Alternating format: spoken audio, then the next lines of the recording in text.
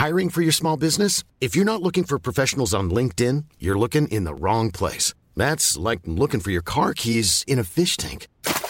LinkedIn helps you hire professionals you can't find anywhere else, even those who aren't actively searching for a new job but might be open to the perfect role. In a given month, over 70% of LinkedIn users don't even visit other leading job sites. So start looking in the right place. With LinkedIn, you can hire professionals like a professional. Post your free job on linkedin.com/people today. There's never been a faster or easier way to start your weight loss journey than with PlushCare. PlushCare accepts most insurance plans and gives you online access to board-certified physicians who can prescribe FDA-approved weight loss medications like Wegovy and Zepbound for those who qualify.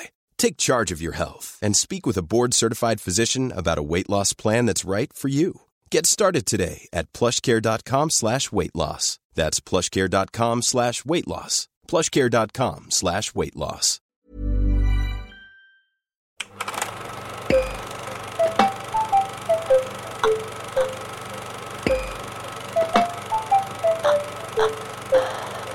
You do not talk about Fight Club.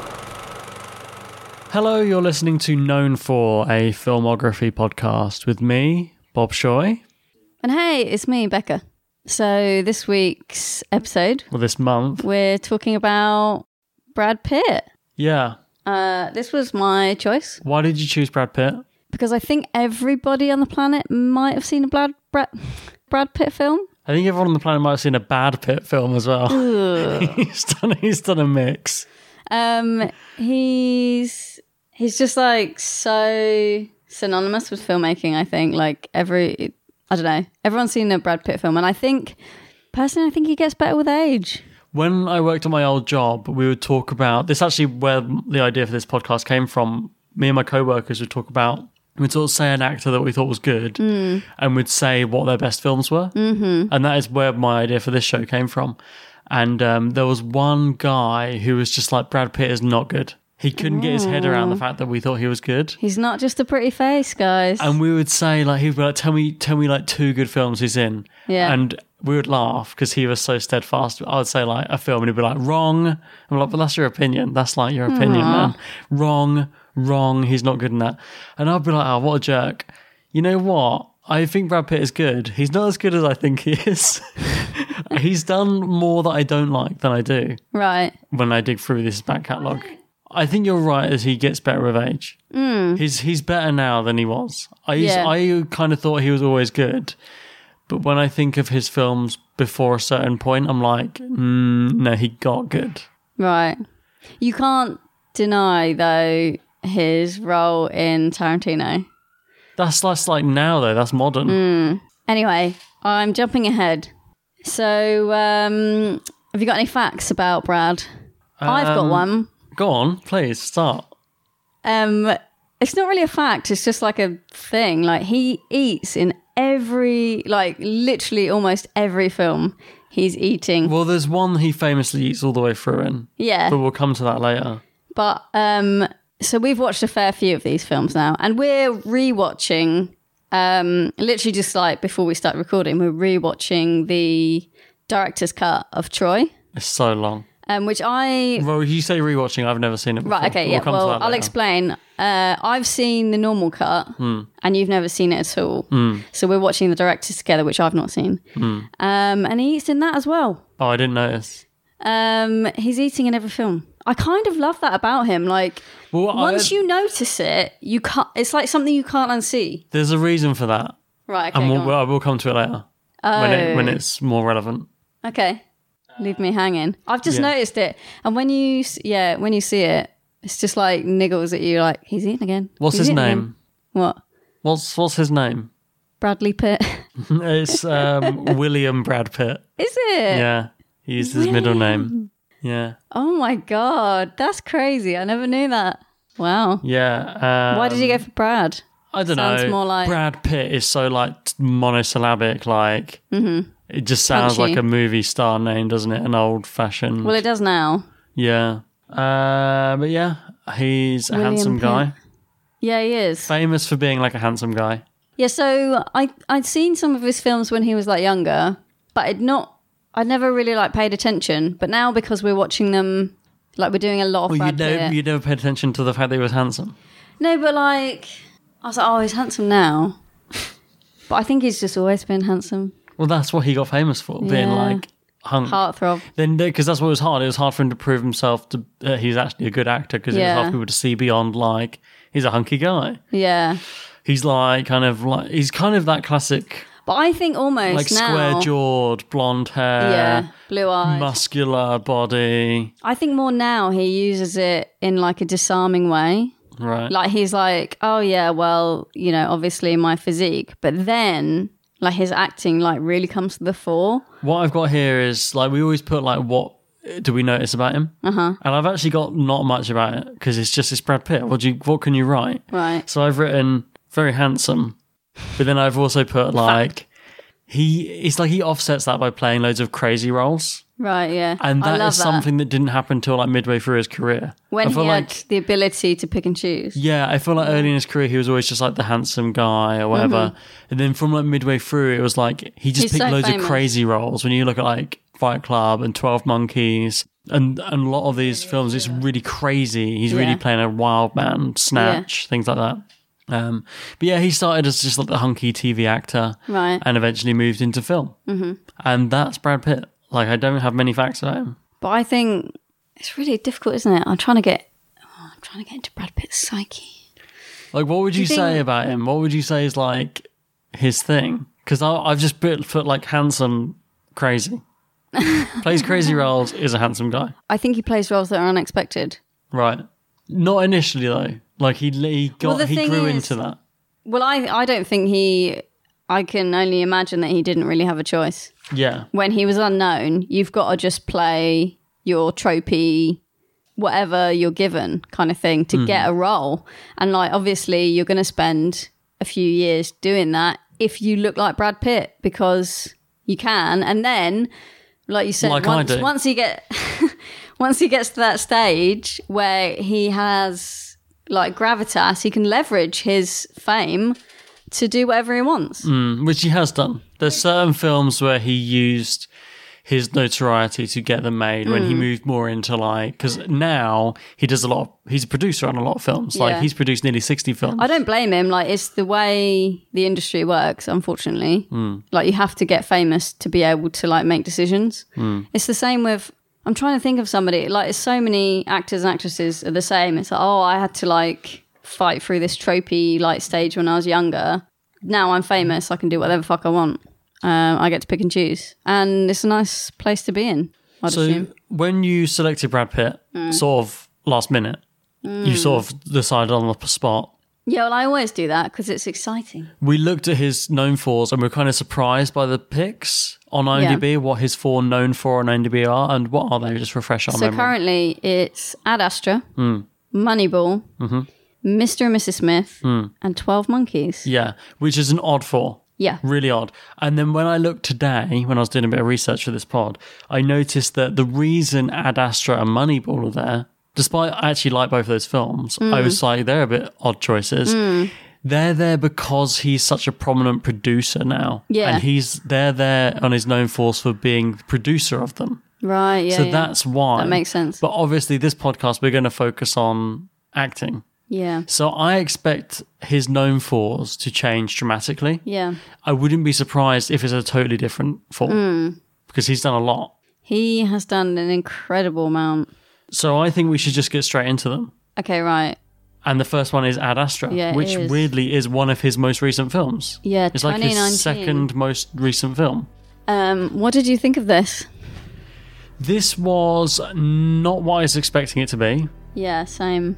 But I did like it, but it was so not what I was expecting that it took a bit for me to get into what it actually was. Yeah, it was definitely, I don't want to say a grower because I don't know if I like it any more now than I did when I watched it. You're right, it kind of doesn't reveal itself until almost near the end about what its true kind of the trailers made it look way more actiony, and it's actually a very super slow thinky film. I feel like it's one that I would benefit from watching again, knowing what to expect, and I would enjoy it a lot more. First pass, it didn't grip me, I didn't think it was bad. I just was like a bit puzzled by it because I think it just left me maybe with more questions than answers. I just think it was one of them ones that was a victim of advertising. I feel like it wasn't advertised well to what it was. It's way more obscure than it was advertised. Yeah, and this is the astronaut dad movie with Tommy Lee Jones. Yeah. Which is great. Like, Tommy Lee Jones cast as Brad Pitt's dad is a really good bit of casting. Yeah. It's really interesting. The art direction is lovely. Oh, it's a really gorgeous looking film. And Liv Tyler's in this. We spoke about this on the Liv Tyler podcast. But this is one that he produced. Basically, all his modern films that he's in, apart from a couple, he's also produced. Right. Yeah, interesting. It's really that's how it is an interesting film. Yeah. I think for some people this would really hit them. I think this is one of them films. I think for some people they're like, this is a masterpiece. I think I need to. Yeah, you're right. Just do a second watch. It's one that I think I owe a second watch to at some point. But I liked it, but it wasn't what I was expecting. That's what I'll say about it. So next up is Moneyball, 2011. And this was the first time we'd watched this. This is one that I've been wanting to watch since it came out. And then, things get in the way. And then I was like, well, this is still a fairly recent film. We watched it the other week. And 2011? Yeah, when I looked at the year, I was like, 2011. Okay, I really like this. Great film, really good. Yeah, I really liked it. It's almost like, even though, like, weirdly, they're, like, relying on technology to kind of build a team and select players for baseball. This is a biography of Billy Beane. Yeah. This is basically a stat crunching baseball movie. It's like a sports movie, but from like the managerial side, and they're crunching stats to find a new way. Like Billy Beane was like an up and coming, wasn't he? Himself, yeah, a long time ago. So it's kind of like his, I don't know, pièce de résistance, like his final like farewell. Like this is what he's doing. He's trying something new. Yeah.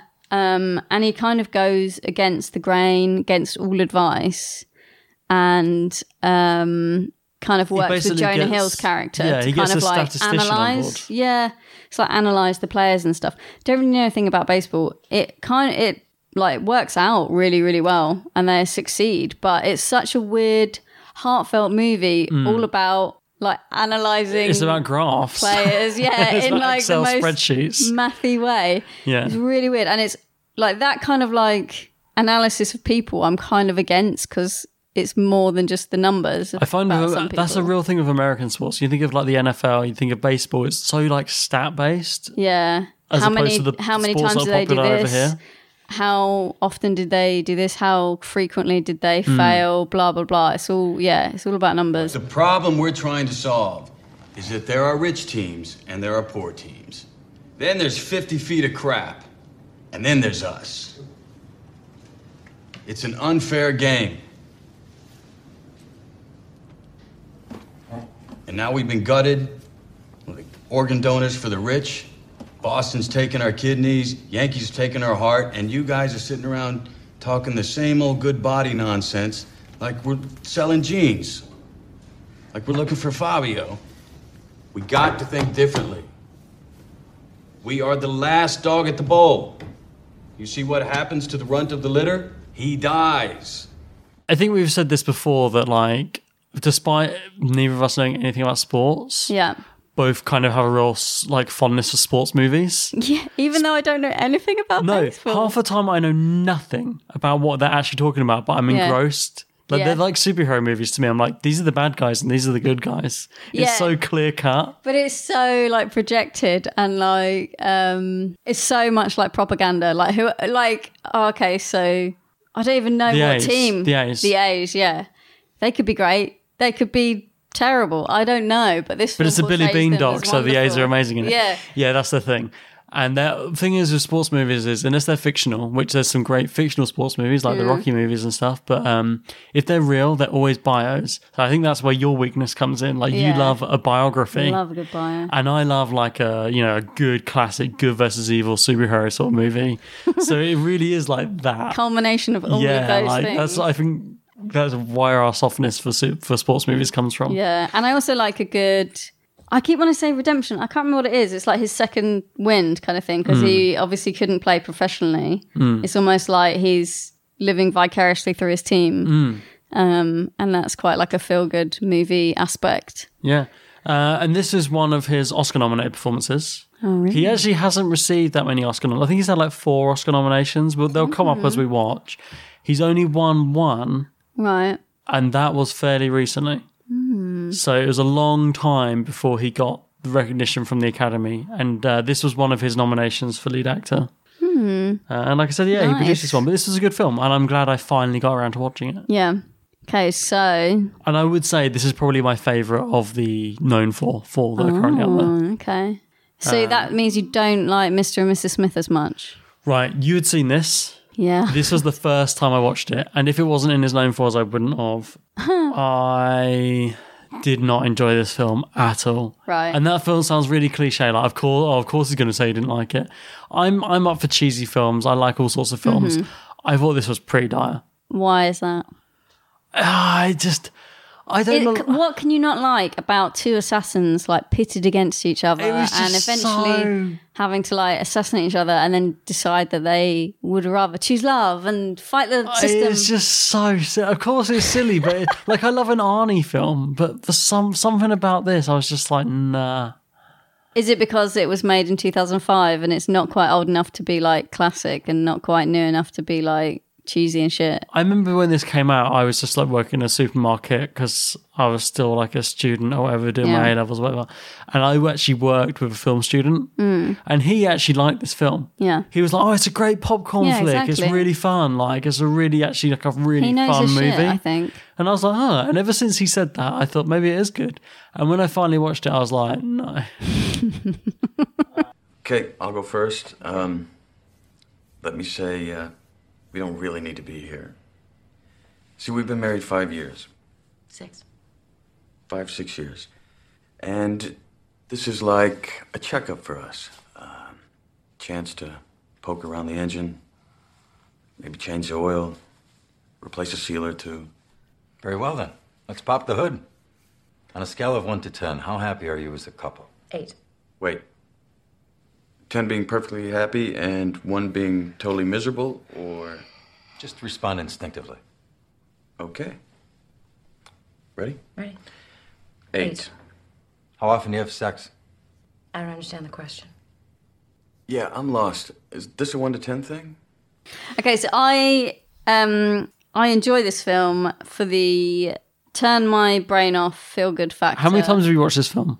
More than 5. Really? More than 5? I thought you were about to say more than 2. More than 5? I think I used to watch it quite a lot, yeah. Really? It's just like I can switch my brain off and it's cool. Like I like switching my brain off to films, but this film I actually there's found like 2 offensive. fantastic looking people in this film and they're doing cool shit. They're spy films. I Yeah, love but spy this is films. I don't really like spy films either. They're like badass. That spy soundtrack. Ding ding. This is like this is a little hint that this might be in Becca's top 4. Like I'm not condoning it as a good film. No, I'm saying it's an enjoyable film. for you maybe. Okay, so everybody who's on the same track as me, who Put your hands up. I like that it's like, okay, if you like films that Becca likes, you'll enjoy this. Yeah, no. It's so trashy. But I love That's it. it. It's trashy. Yeah. It's really trashy. He actually left halfway through the filming this. He was like, yeah, I've got another film to make, so I'll be back in 3 months. Oh, that's amazing. So halfway through, he went and filmed Ocean's 12 and then came back and finished it. What did Angelina think about that? Because I think at the time, obviously, they were an item, weren't they? No. At the time, he was alone with Jennifer Aniston. Oh, really? And they met on this film. Oh, This is the Right, one, okay. yeah. Okay. So he was still married to Jennifer Aniston and ended up hooking up with Jolie during this film. In fact, actually, this is me Because trying if to you don't know remember. anything about this relationship, where have you been living under the rock for the last 20 years? Under the rock. I've been living underneath Dwayne The Rock Johnson. This is me trying to remember because I've got this in my notes, but I'm pretty sure originally like, number it one wasn't knowledge. Angelina Jolie, it was Nicole Kidman. Right. And when it was Nicole Kidman, he was like, I'm going to drop out of this film. I've got other things going on. Ocean's 11's really popular. I'm going to go and do Ocean's 12. Yeah. Right? And so they were going to recast him. Mm-hmm. And then Nicole Kidman dropped out. Right. And Angelina Stepped up. signed in. And he was like, oh, actually, I'm going to do it. It was like he sort of like jumped back in all of a sudden. This film just oozes just like sex appeal from the both of them. Well, there were originally much more raunchy sex scenes in this. Really? But they got cut because they were trying to get the lower rating. You sure they didn't get cut because they were like too It's believable? too steamy. Yeah. It was too much. The public can't handle this. Well, yeah. So that's that. Next Yeah. is 12 Monkeys. Okay, I would be interested. This is the other way around. This is a film that I had seen that you hadn't. Yeah. So I would be really interested, because we haven't spoke about this. I would be interested to hear what you thought of 12 Monkeys, because it's an odd one. Right. This, I love the twist. Like, it's really good. Mm-hmm. And how it all comes about is so obvious, but I literally just clicked. That's my only thing. I think it's a bit too obvious what's like being lined up. That's my only complaint about I think the film. maybe because you'd seen it before, you've got the privilege of saying that. And I'd seen this years ago. I was like a teenager. In hindsight, I was like, oh yeah, that was like really obvious. But watching it, the whole time I was like, oh, maybe that's going to happen. And then when it did, I was like, yeah. Yeah, see, I suppose I can't see it through fresh eyes because it's so long since I saw it for the first time. It's a really cool, bizarre concept. It's a Terry Gilliam film, right? Yeah. And Terry Gilliam, It's a bit I crazy. respect.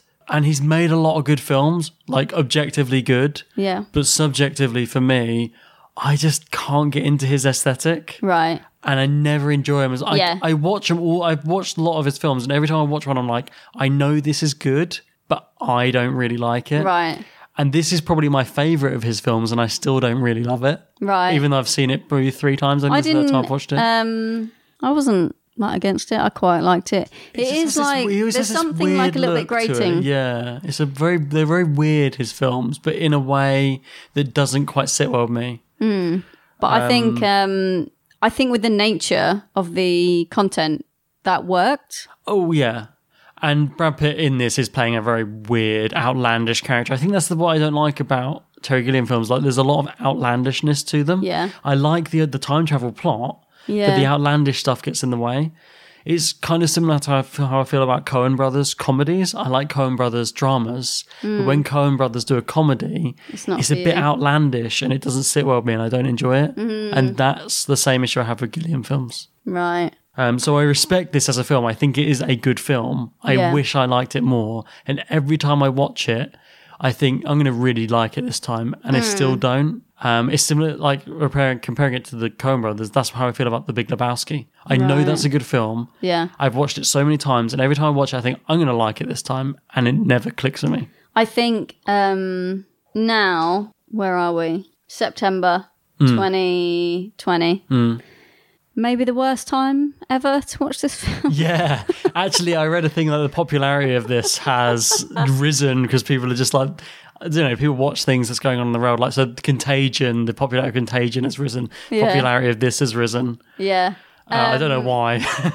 I think it's just watching humans make the same errors over and over again. Because this is about, if you don't know, this is about a virus that kind of like forces mankind to like living underground before like the and they're world trying is to safe go again. back in time to fix the cause of it. They're trying to find the cause and stop what happened, but they don't know enough about what happened, so they send people back to try and get more information. And that is Bruce Willis's character. Yeah. And he meets up with Brad Pitt's character, who's crazy. Basically, he's wild. This is his first like crazy role. It's all kind of a mix-up, isn't it, really? Because the whole Bruce thing Willis is just a big fuck up. Gets like put in a mental asylum. Because obviously, if you're come back, like if you turn up in the middle of like nowhere and are just like, I came from the future, of course you're going to get like saying, in a mental asylum. Jesus. It's, such a frustrating situation because, I mean, like hypothetically, if that ever did happen, we'd be fucked. Like it would just happen again. Like history perpetually, like, but all the information shoots itself in the foot. He has is wrong anyway, so they're barking up the wrong tree anyway. It's all a big mix up. But yeah, Brad Pitt in this, he is a fun character. This is his first Oscar nomination. He nominated for supporting actor for this, and he is like a crazy wild character. He's got like weird contact lenses in. He looks odd, disheveled, and outlandish. Actually, in a fun way. Yeah.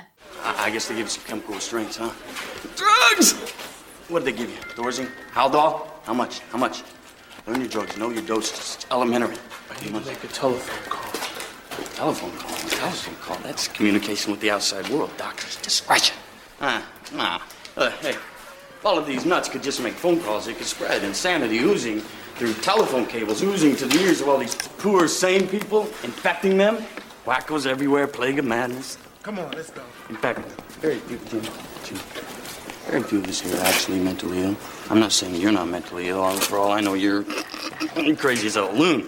But that's not why you're here. That's not why you're here. It's not why you're here. You're here because of the system. I like this character a lot. Yeah. Because he's almost... he's like sane and insane. Yeah, at you the don't same know time. whether he's actually on the level or just mad all the way. You're kind of like, oh, but is he more clued up than we think, or is he just bonkers? It's really interesting. Yeah. So, yeah. 12 Monkeys, a good film Worth a that I watch. wish I liked more, but worth a watch for anyone. Because I think if you like this, you'll really dig it. Yeah, for Because sure. it has got a very unique look to it. Right, so that is his current IMDb top 4. Yeah, which is a very odd selection. I feel like I've got through them quicker than some of the others because it's an odd batch to Also, sort of gloss over. He's got a hell of a lot of back catalogue, which we're about to delve into, so we better get cracking. Don't expect us to dwell on all these films for as long as we sometimes do, because we've got a lot to get through, and we've seen nearly his entire back catalogue at this point. So let's take a break, and we'll come back and start right at the beginning. Yep. Okay, ready? Yeah, we're back, and we're going right back to the beginning of Brad Pitt's filmography. And first of all, we're going to talk about Thelma and Louise. And I like to...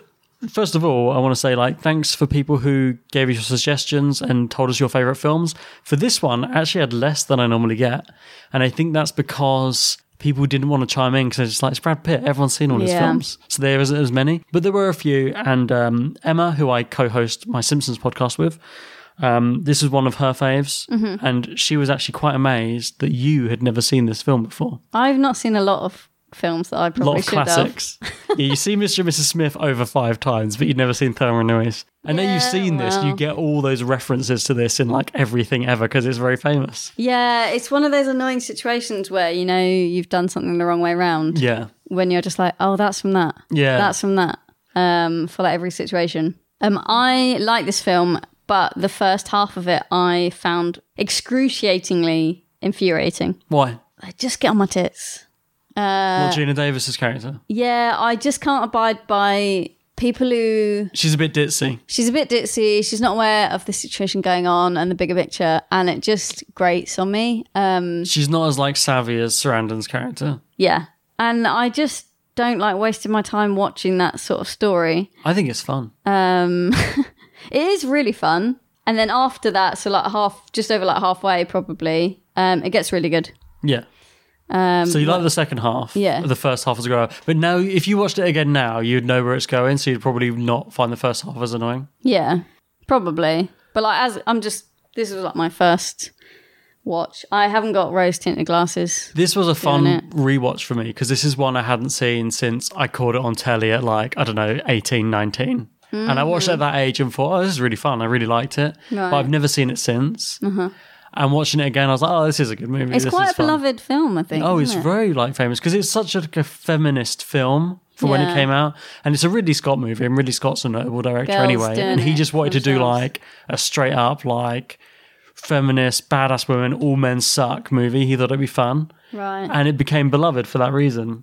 And they drive off into the sunset. And it is a big, good debut for Brad Pitt being the hunky... He's like a hunky swindler, He's like the really. love interest, yeah. Yeah, and then you got his 2 sort of great female actresses being fun. And you got Michael Madsen in there as well. He's quite coy.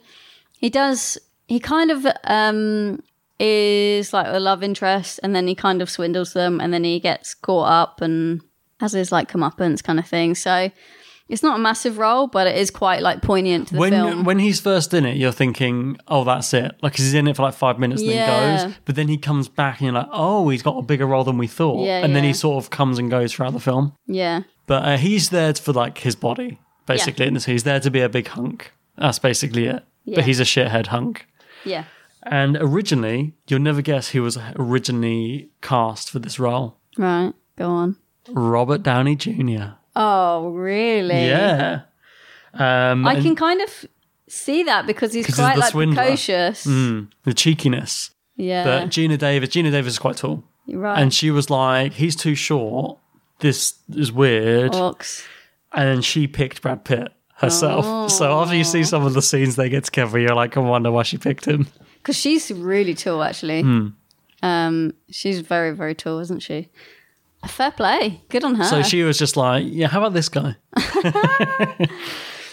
I've seen him in Dallas and I want him on my set.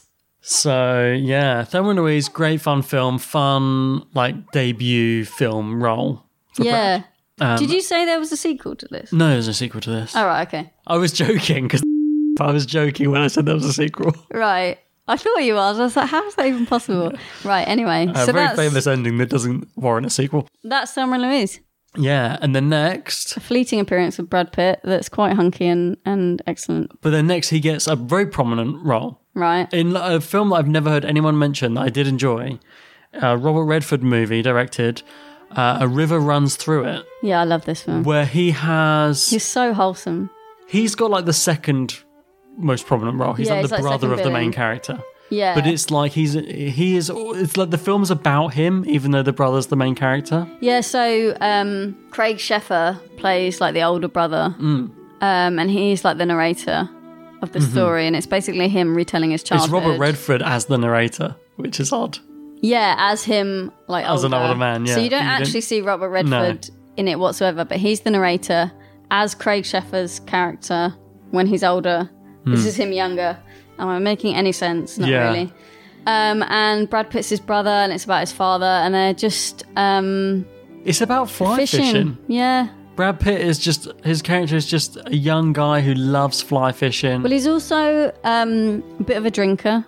Bit of a gambler. He's just like a cheeky, like a town boy. Like, he doesn't want to leave, like, the small town. He's a big fish in a small pond. Exactly. And his brother, the main character, he wants to, like, go to the big city and be a big guy and come with me. Yeah. But Brad Pitt's character is, like, he's a somebody. He works for the paper, and he's, like a really renowned Well, everybody knows fisherman. him. It's like...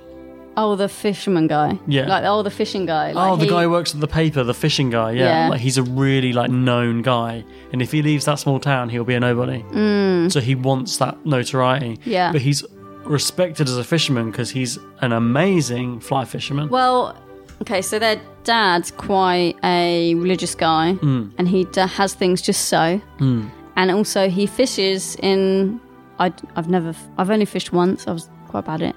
I think there's certain ways, especially with fly fishing, there's methodology to it. Yeah, and Brad Pitt's character kind sort of invents his own style. He like kind of it's more based on like emotion and like feeling, and like he kind of goes to like he kind of evolves it and takes it to the next level. Is this set in Montana? Is that where it is? Because I swear, whatever state it is, we was like, oh, how weird, because he has two... Montana, you're right. Set in Montana. So he has two films as a young man, which are all about growing up in Montana, weirdly. And this is the first of those. Yeah. But this is really slow.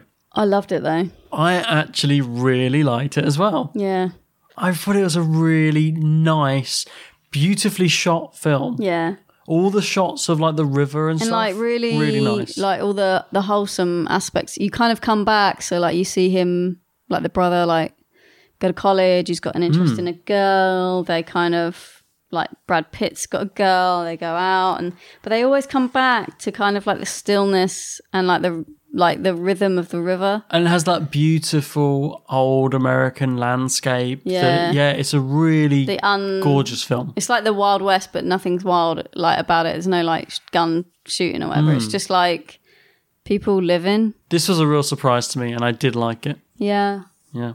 Me too. So if you fancy a slow film about fly fishing, which sounds unappealing, but if it clicks to you, I think if that sounds to you like, I quite like the sound of that, I think you'll like it. It's an easy watch. It's just enjoyable. It just flows like a river. Oh. Are we going to talk about True Romance? Yeah. So next up. This was the earliest film of his that I saw him in. Right, okay. It's his first dealings with Tarantino as well. But Tarantino wrote this and had nothing more to do with it.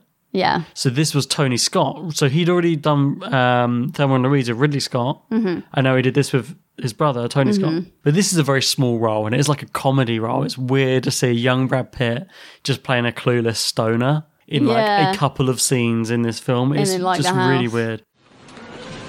Hi. How you doing? Pretty good. You dick? No. Hey, Richie? No, he's not here right now. You live here? Yes, I do. You're sort of roommates? Exactly, roommates. Yeah, well, maybe you can help me. I'm looking for a friend of mine. Clarence Worley from Detroit. He's traveling with a real pretty girl named Alabama. Yeah, man, I know him. They've been by here. You seen them? Mm-hmm. They staying here? No, they're staying at the Safari Motel Inn. Safari Motel. Safari Motel? Yep. How do you know that? I mean, have you been over there? No. Well, they were here, and they said that they were going to go there. And they went. Yeah? Yeah, Safari Motel. Safari Motel. Uh-huh. Hey, you want to watch some TV or something? They might be back here. No, thank you. Thank you. Okay. All right, you take care. I might be back. Yeah, man. Okay, be cool. You condescend me, man. I'll fucking kill you, man. And this is another one that was recommended by listeners. Regular contributor Mark Shacko, he said he loves this as like a great comedy performance that you don't expect out of Brad Pitt. Yeah. It's so weird to see him as this like doofy stoner guy. Yeah. I've not seen it for so long, but I don't remember his role in it, so it can't have been that cool. Like, it's so massive. small and a lot of improvisation. He's just playing like a silly stoner comedy character in this sort of film. He's like, that's you bigger just than that. basically see him in the apartment, don't you? Yeah, and he gives advice to whoever's coming to whoever comes to search the apartment. He's like, yeah, and like sort of says more than he should Right, yeah. because he's an idiot. He's basically playing Shaggy. After that, first time viewing for both of us, a really odd film that I knew by reputation, Right. but this was our first time viewing it. The awkwardly titled Interview with the Vampire: The Vampire Chronicles. Yeah. This was really weird, but it's him and Tom Cruise and A young Kirsten Dunst.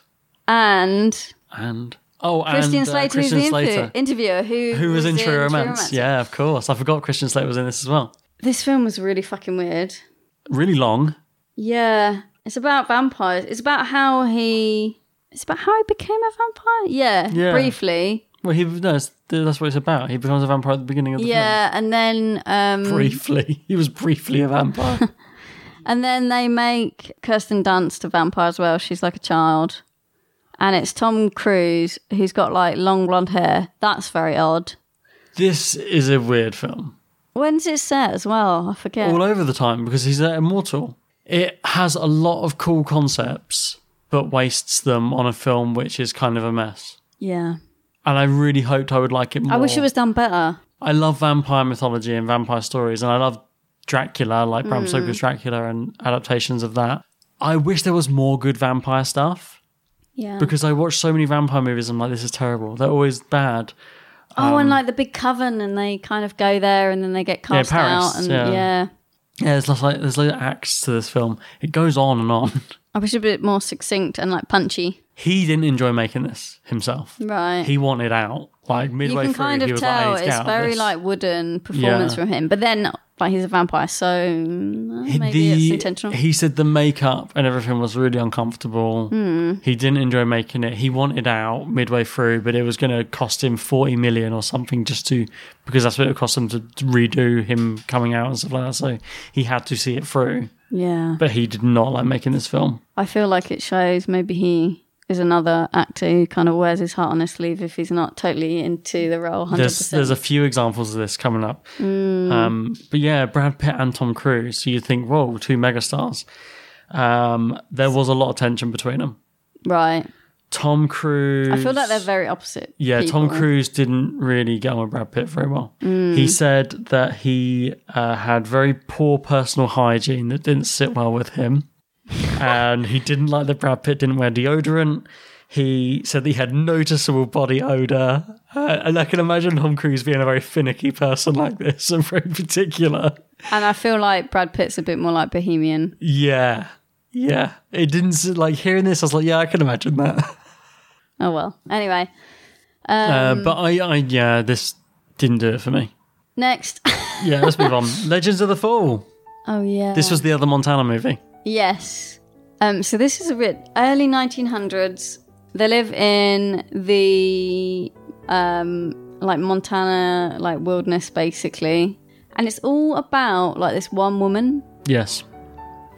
She gets brought back. So there's 3 brothers, and they all want and her, the dad's basically. Anthony Hopkins. So it's Brad Pitt as a brother, Aidan Quinn as a brother, and Henry Thomas is the youngest brother.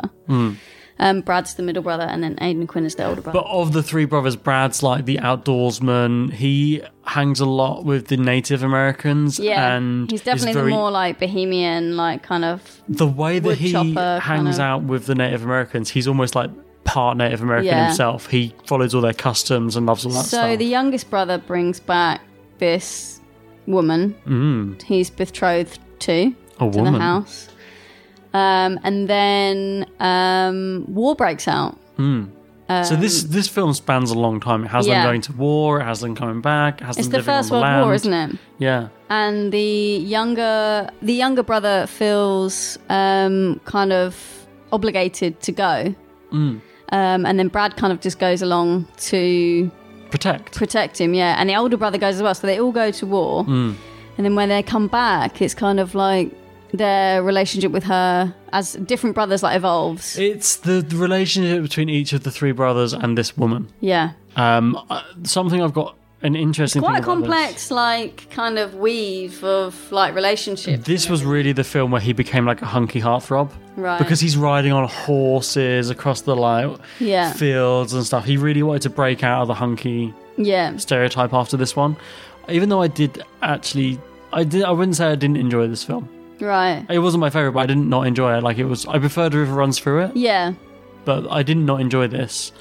But I'm just gonna find. He's a lot more. I think he's a bit less sincere in it. He's a bit more like aloof. He's very aloof in this. So the woman is played by Julia Ormond, right? And I've got a couple of things I want to read here. He's got very long hair in this film. So this is from IMDb. Brad Pitt and Julia Ormond lived in the same house while shooting in Calgary. Pitt recalled, quote, "It added to the sexual tension, ... I'll leave it at that." Oh. Right? Wait. It has been rumoured that after shooting of the love scene with Tristan and Susanna was completed, this is Brad and Ormond, and filming was wrapped up for the day, that both Brad Pitt and Julia Ormond were into the action so much that on top of the real sexual tension that had been seemingly built between the 2 actors, that they waited around for all of the crew members to pack up everything and leave, and once they were all alone, they decided to make love for real. My mouth is agape. So... Who'd have... I wouldn't blame her, to be fair. There's that juicy bit of detail there behind the scenes. Bloody sexual tension. But yeah, Legends of the Fall, not bad. Next, we'll talk about Seven. Seven. So this is a result, like I said, this is a result of him trying to shake. I don't want to be the hunky guy. Right. I'm going to star in this film, which is very dark. Yeah. Very grim. Yeah. And it is. Yeah. Cop movie. He plays like the new blood. Yeah. Alongside Morgan Freeman. He's like he's like about to retire. Retiring, yeah. He's wise. He's been around the block. He knows what's what. He doesn't like what's happening to the city, like how dark everything's getting darker and more violent. And Brad Pitt is kind of trying to prove himself a bit. He's just moved there with his young wife, who is Gwyneth Paltrow. His actual partner at the time. Oh, really? He's got around. This is only a year after he played Legend of the Fall and was fooling around with... I know. Brad got around. He's been around Hollywood. I really like their relationship together. Morgan Freeman, that is, and Brad Pitt. They kind of like bat off each other really, really well. I was surprised this one wasn't in his known force because it's so famous. Yeah. And I feel like this is the first film that people really started to take him seriously in. Yeah. And he himself considers this one of his best roles. It's great. He says this is like, his quote is like, it's a perfect film. It's a great subject. Like, it's really, the pacing's really good. It like keeps moving, and you're kind of seeing everything through his eyes, like a new police officer kind of thing. Yeah, and the gimmick is the Seven is the killer they're after takes a life based on each of the 7 deadly sins. So that really helps the pacing because you're like, oh, what's going to be the next sin? You're like, you know, there's going to be 7 deaths. You know, you've got a checklist that you're like, oh, what's next? What's next? What's next? How is he going to do this one? Creatively kill the next one, and it's grim. In fact, the person who was supposed to play Brad Pitt's role turned it down because they said it was too dark, too grim, and that was Denzel Washington. Really? Yeah. And after he saw the finished product, he really regretted not doing it because he loved the film. But yeah, Denzel Washington was originally supposed to play that role. I'd like to see that version of it. And originally, Morgan Freeman's character was going to be played by Al Pacino. Okay, I would have loved to see that film. Al Pacino and Denzel Washington. I want to see that version of this film as well. Can they just remake it now? Yeah, I want both versions. I like this version, but I want to see that version too. Yeah, me too. That sounds great. That's really cool. But this was his first collaboration with David Fincher, the director, who they worked together quite a few times now. Okay. What else did they do? Fight Club. Okay, it feels really similar.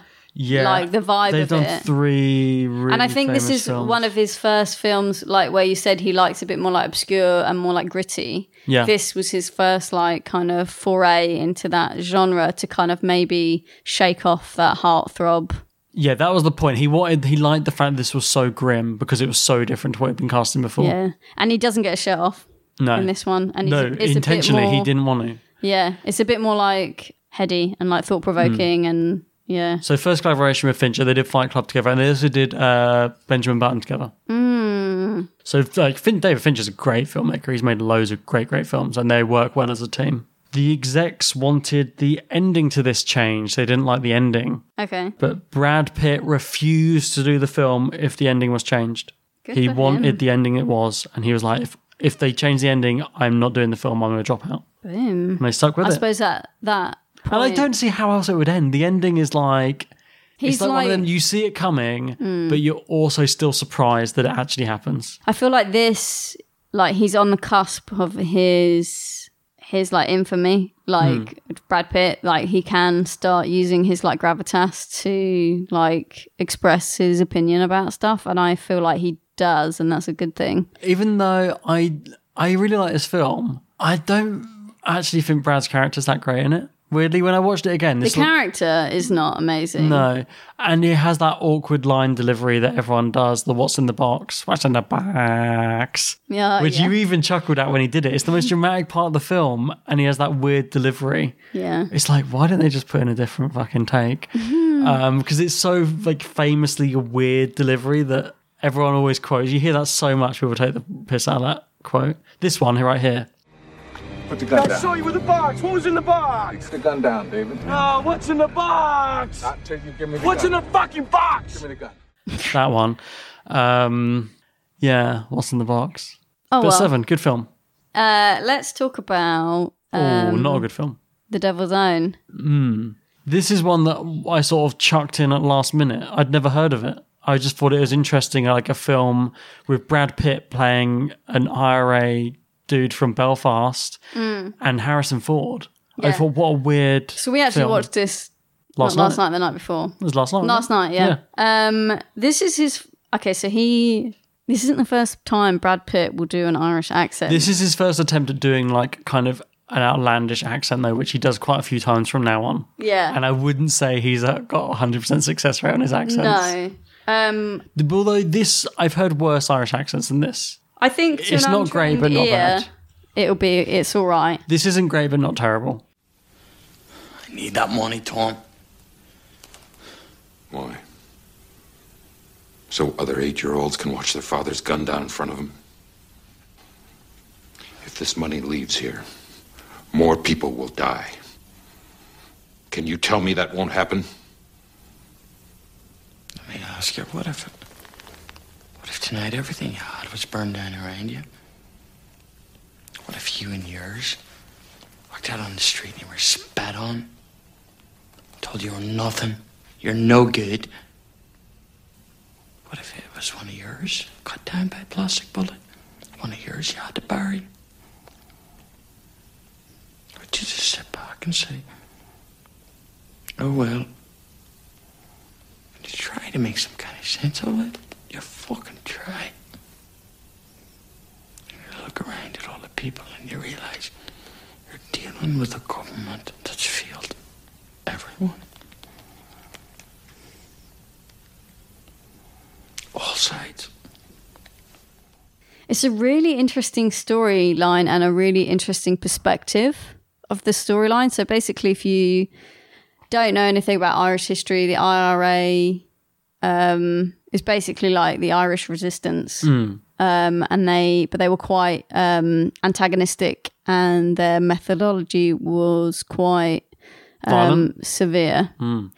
And he, like a lot of propaganda and everything in the UK and Ireland was that the IRA were pretty terrible. They're the bad guys. Yeah, they're the baddies. Is the way it's portrayed. Which is interesting because he's IMDb calls him an IRA terrorist. Yeah, which kind of is, but he's renowned. Like, he's on all the news and everything. Like, people know who he is. He's kind of too famous to be around. So he hightails it over to America to get loads of weaponry. And the idea is they're going to bring it back by boat. Yeah. With someone he knows, another Irish guy from New York. Yeah. But the person he's staying with is Harrison Ford, who doesn't know anything. Who doesn't know anything, yeah. And when... So you think, ooh, that's going to be tense. Well, yeah, the guy who's his, like, contact in New York is like, what's, safest place you can be? Like, nobody will suspect you, like if you're staying with a cop. And he actually has, like, kind of builds on a really good relationship with Harrison Ford's character and, like, his daughters and everything. Like, they kind of they like, really warm to him. Yeah. Plot twist, they find out who he is. Well, yeah, it's going to go that way. But Brad Pitt himself called this film a disaster. Really? That's he said, quote, "This was a disaster." Oh, shit. Because he said this had so many rewrites. The script that he read and signed up for, he thought was amazing and loved it. Oh, right. So he signed the contract, going to do it. Between then and filming, it went through like 7 or 8 rewrites, and it didn't resemble anything what he originally wanted to do. Oh, that's shitty. So, but he couldn't drop out. It would cost him millions to drop out. Yeah. So he had to see it through. But he didn't like what the film had become. I feel like this is It's the same as the vampire movie, yeah.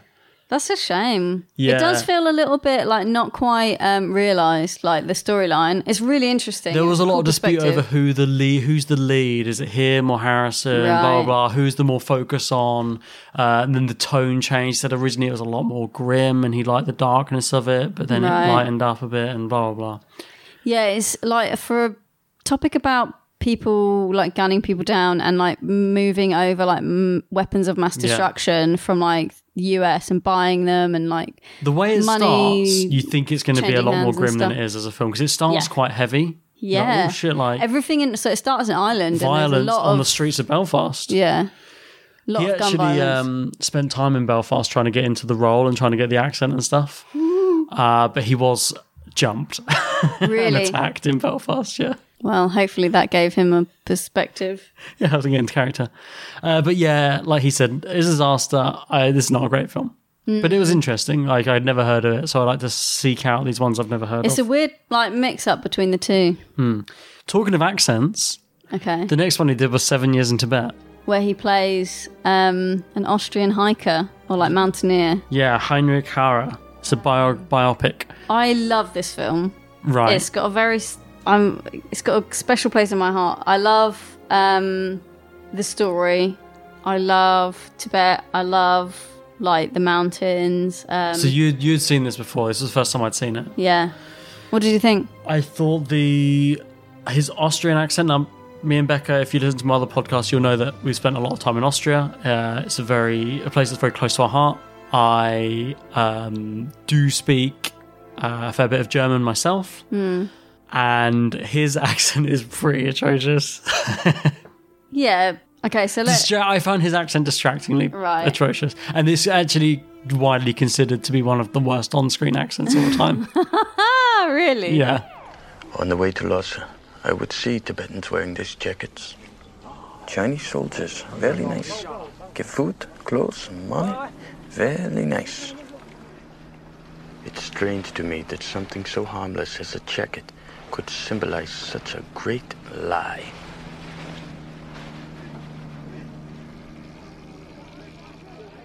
After all these years, you still do not understand Tibetan ways. To return a gift, it's unforgivable. A man who betrays his culture should not preach about its customs. There was a time I would have wished you dead. But your shame will be your torture, and your torture will be your life. I wish it to be long. Brad Pitt's not great at accents, but I don't think that's what is appealing about him. Yeah, his accent's terrible, but besides that... I didn't dislike the film. Yeah. But the accent was distracting.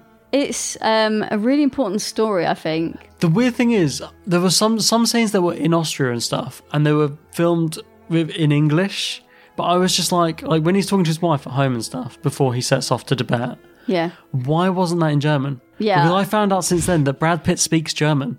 Does he? Yes. He has German heritage, and his interest in his own heritage has led to him visiting Germany many times throughout his life and actually learning quite a bit of German. So he speaks a fair amount of German. It should have been in German because it's all about the war, isn't it? I understand that when he's in Tibet, he's going to be not speaking German. They're going to be looking for an ELF of English lingua franca, lingua franca to communicate together. But when he's in Austria, those scenes should have just been in German. When he's with on subtitles. the train and leaving, and they're talking all about. So he's Austrian, and they're obviously like, oh, Heil Hitler, like all this kind of like Nazi regalia and stuff like that. Because I suppose it's just like, oh, look how great our country is. He's going to go and climb Mount Everest or whatever it is. I'm going to isolate that audio of you saying Heil Hitler and use it for somewhere untoward. Please don't. Yeah, like that should have been. I'd have been like, oh, that was great. Yeah. Like a little bit. Like the scenes aren't even that long. And it would make me forgive the dodgy accent when he starts speaking English as well a bit more.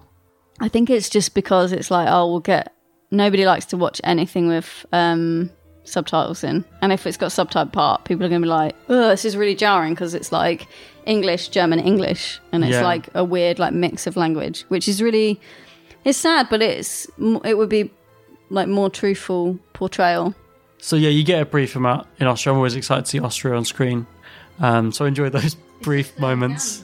Train station, that's pretty much what you see when he comes back later in the film as well. You see a bit of the streets, but I like seeing the Dalai Lama when he's quite young and very like impressionable, so they become fast friends, don't they? Yeah, so this is the Dalai Lama being sort of interested that a couple of Austrians, because it's Brad Pitt and David Thewlis, who move into a small town. They sneak in because the Tibetan capital is closed to all foreigners because it's a sacred city. Mm-hmm. And they kind of slip in unannounced because they're fleeing. They're on the lam. They break out of a internment camp, basically.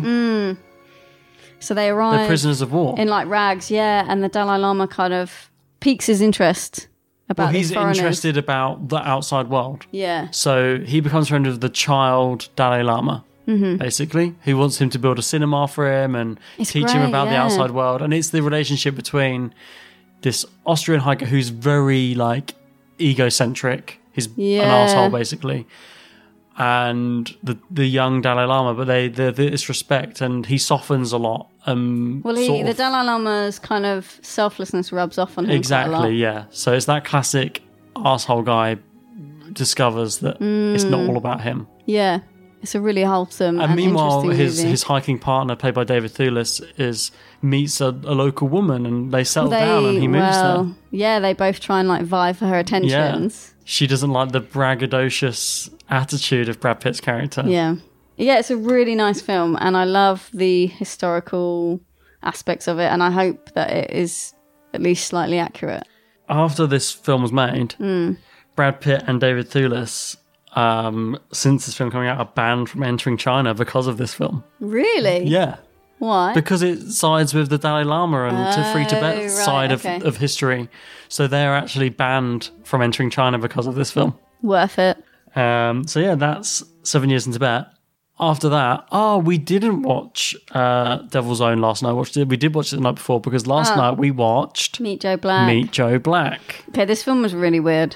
I kind of dug its weirdness in a way. Yeah, I'm not saying it. I didn't like it. It was, because this Bond, great cast. Oh my god, this is a real flop. His famous cinema flop. Yeah, it's odd because I think it's because you don't see Brad Pitt as like charismatic because he's basically playing death. You're death. Yes. Death. That's me. You're not dead. You're just a kid in a suit. The suit came with the body I took. Let me ask your opinion. Do I blend in? Yeah, so this is about Brad is Death. Right. So Death's interested in Anthony Hopkins' character. Yes. So he Actual takes... Death, the Grim Reaper. Yeah. So he takes over this guy to like kind of follow him around basically, and he's like, look, if I find you interesting, I'm going to stick around. Well, he's never been human. He wants to go at what it's like on the mortal realm. Right, yeah. So that's why Brad Pitt, I think, is like he feels very like his character feels stilted, but obviously he's playing Death, so you would be. I think it feels like a Jim Carrey movie. Yeah, that's what it felt like to me. The way it's like, it's such a weird film because part of it is like comedic. Brad Pitt as Death is in a human body trying to fit in with the world, and it's kooky and wacky, and his he's doing responses weird are a little things. bit off kilter, and that side of it feels like a Jim Carrey movie. But Anthony Hopkins trying to keep his shit together and go with it. Yeah. And like, yeah, this guy Joe, he's like my mate. Whilst being like, this is Death. He's gonna take me off the mortal coil in a minute if I don't keep entertaining him. So it's part like weird comedy, wacky guy that feels like a Jim Carrey movie, but it's also like part romance. This is a 3-hour-long film that ruminates on like what is existence in amongst this wackiness. And then you've also got this deep romance plot because he starts falling in love and experiencing what mortal love feels like for Anthony Hopkins' daughter. Yeah. And she's just like, what? She kind of doesn't really get what's going on. And of course she doesn't. You wouldn't think this is Death. She falls in love with this guy, or what she thinks is a guy, and Anthony Hopkins is saying, leave this guy alone. Yeah, Stay but away can't from this say guy. why. He has to. But keep that only makes her interest more. Yeah. All the while, his other daughter's planning his 65th birthday party. Yeah, it's all leading up to a big birthday bash. It's absolute mess. The film, I think. I liked it though in a weird way. It's the weirdest feeling film that I've seen in a while. I couldn't place the tone of it. Is it a comedy? Is it a romance? Is it like philosophical it's all of these rumination? things. It's all of them in a weird way that, for me, I don't know how like hated this film is. I think it's quite hated. It's got 7.2 on IMDb. I kind of liked it. And I really liked the score. Oh, really? I really noticed the music for it. I loved the score. Okay. I'll be playing underneath us now. The pacing was weird for me, and I don't know if I thought it was a mess. I didn't think it was bad. It's just intriguing. It didn't feel like a 3-hour film, though. We said that. When before we watched it, it was like, maybe we'll watch this in 2 halves. It is over 3 hours long. And then when we got to like 2.5 hours in, it was like, God, I can't believe it's this far in already. Like, it dragged, the last act dragged. It did feel like a movie from 1998, though. Yeah. Moving on. It's a movie from 1998. But the reason this, just to hold us on Meet Joe Black, it did flop. It was a massive bomb. Most of the people that went to see it because of the trailer that aired before it, which was Star Wars Episode 1: The Phantom Menace. So this is one of those films that people are like, I've got to go see the Star Wars trailer. Off the back before of it. the days of YouTube, you would just go and pay to see a film, watch Star Wars trailer, and then leave. I love that dedication. And that was this film. So despite that, it still flopped. But after that, he really wanted a hit. So this next film, I cannot believe it's not in his IMDb. No. Shocker. Fight Club. Yeah. The first rule of Fight Club is you do not talk about Fight Club. The second rule of Fight Club is you do not talk about Fight Club. Third rule of Fight Club, someone yells stop, goes limp, taps out. The fight is over. Fourth rule, only 2 guys to a fight. Fifth rule, 1 fight at a time, fellas. Sixth rule, no shirts, no shoes. Seventh rule, fights will go on as long as they have to. And the 8th and final rule, if this is your first night at Fight Club, you have to fight. 1999, turn of the century. Millennium. Turn of the millennium. Probably his most famous. This is the film I remember from kids at school like the most. Like literally like saying, don't don't talk about Fight Club. And this is the film where if you doubted Brad Pitt, you were like, oh, he's great in that. Like, this is the film where me as a teenager and every guy as a teenager, I think, fell in love with this film. Yeah. Was like, oh no, Brad Pitt's amazing. He's actually great. He turns a corner. Yeah, like, and he needed a hit. That's what I read. Like, he was like, after the absolute flop of Joe Black. And it's exactly up his street. It's intriguing. It's off the wall. It's clever. Like, it's mind-bending. It's gritty. Like, all of the stuff, like, ticks all those boxes for stuff that he's been searching for. It shows how well he works with David Fincher as well, because the last film I can remember that people would have been like, no, it's a really good film, was Seven. And this is them reuniting again. Mm-hmm. Like, all of the elements culminate in this, and it's so right. It almost wasn't Brad Pitt though. I love finding out who almost played the roles. Really? Yeah, who nearly played this role? I don't have a clue. I couldn't imagine anybody else. Exactly, that's why he's like, what the fuck? Russell Crowe. No way. No. Yeah. Fuck that, he would have been terrible. Yeah, the studio originally wanted Russell Crowe. This is not a Russell Crowe role. Fuck. His role in 12 Monkeys almost like paved the way for this, I think. Right, yeah, because this is really him leaning into, I'm playing a crazy psychological, like, this is like a psychological thriller, like drama kind This is a film that I haven't seen this for years. As a teenager, like most guys of my age, this was one of my favourite films. I watched it all the time. My most watched film as a teenager. I think Definitely would have said it was my favourite film. I think I'd only probably seen it once. Since I've grown up and matured, I haven't watched it, and I've worried about ever going back to it because I'll be like, it won't hold up. I think it's so crass. I think it's childish. I know that so many people have taken the wrong message from this. Yeah. Literally taken what the opposite of its message is and gone, yeah, I love Fight Club because, and not got it. Right. So I was so worried about revisiting it. First time I watched it in maybe nearly 15 years, and I had a blast. I really did enjoy it. It's gripping. Like, the whole time you're like glued. It's so unique. Like, the way it's filmed, when you know unique. the twist, you're like, oh, I fucking love it. Yeah. It's really, really, it just holds up. It really holds up. It's like pain is pleasure with this film. Like, watching it, you're like gripped to the very last. For me, this is one of the few films as well that's based on a book where I'm like, no, this is better than the book. This is way better than the book. Have you read the book? Yes. This is better. It's one of the few instances of like, no, this is better than the book. Nice. Because of all the visual flourishes really just add to what this is. Yeah. Like, this is David Fincher's finest hour as a director as well, I think, because he just puts so many little touches into the direction that it feels schizophrenic and chaotic. Yeah. Which fits so well. Yeah. And after you know the twist, it kind of... It's still as good. Yeah. Because you notice everything else. Yeah. And you almost think back and you're like, oh yeah. Like, it kind of dominoes the whole It's thing. more enjoyable knowing the twist, I think. It's great to watch once not knowing the twist. And then once you know it, it's more enjoyable. Yeah. Because every time you watch it, you notice more things. And I think really timeless. Yeah. Like, obviously, it's set when it came out, kind of like in the 90s. But I think really, really timeless. Like, it kind of doesn't really date itself at all. Because of the nature of the film. It's just so... It just feels like crazy in like a gripping way. And I love it. You're not your job. You're not how much money you have in the bank. You're not the car you drive.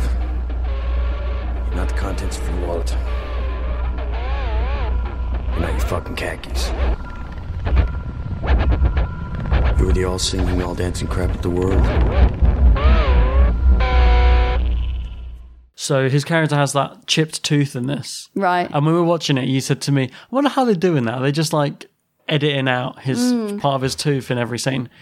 This is a little bit like the Denzel reveal where it was like, how are they doing the gap? No, that's his real teeth. That's Brad Pitt's real teeth. Really? Yeah. He chipped that when he was younger and he had a dentist remove the cap. Because obviously he's a fighter. He's like, it would make more sense if I've got a chipped tooth in this. So can you take my cap off? Amazing. So that's Brad Pitt's real chipped tooth in this. The dedication. The other fun fact I've got, So this is Helena Bonham Carter is in this. Yeah. I know I always pronounce her name weird and wrong. I think it's Helena Bonham Carter. Bonham, Helena. Like I always say, whatever it is, I can pronounce it wrong, I do.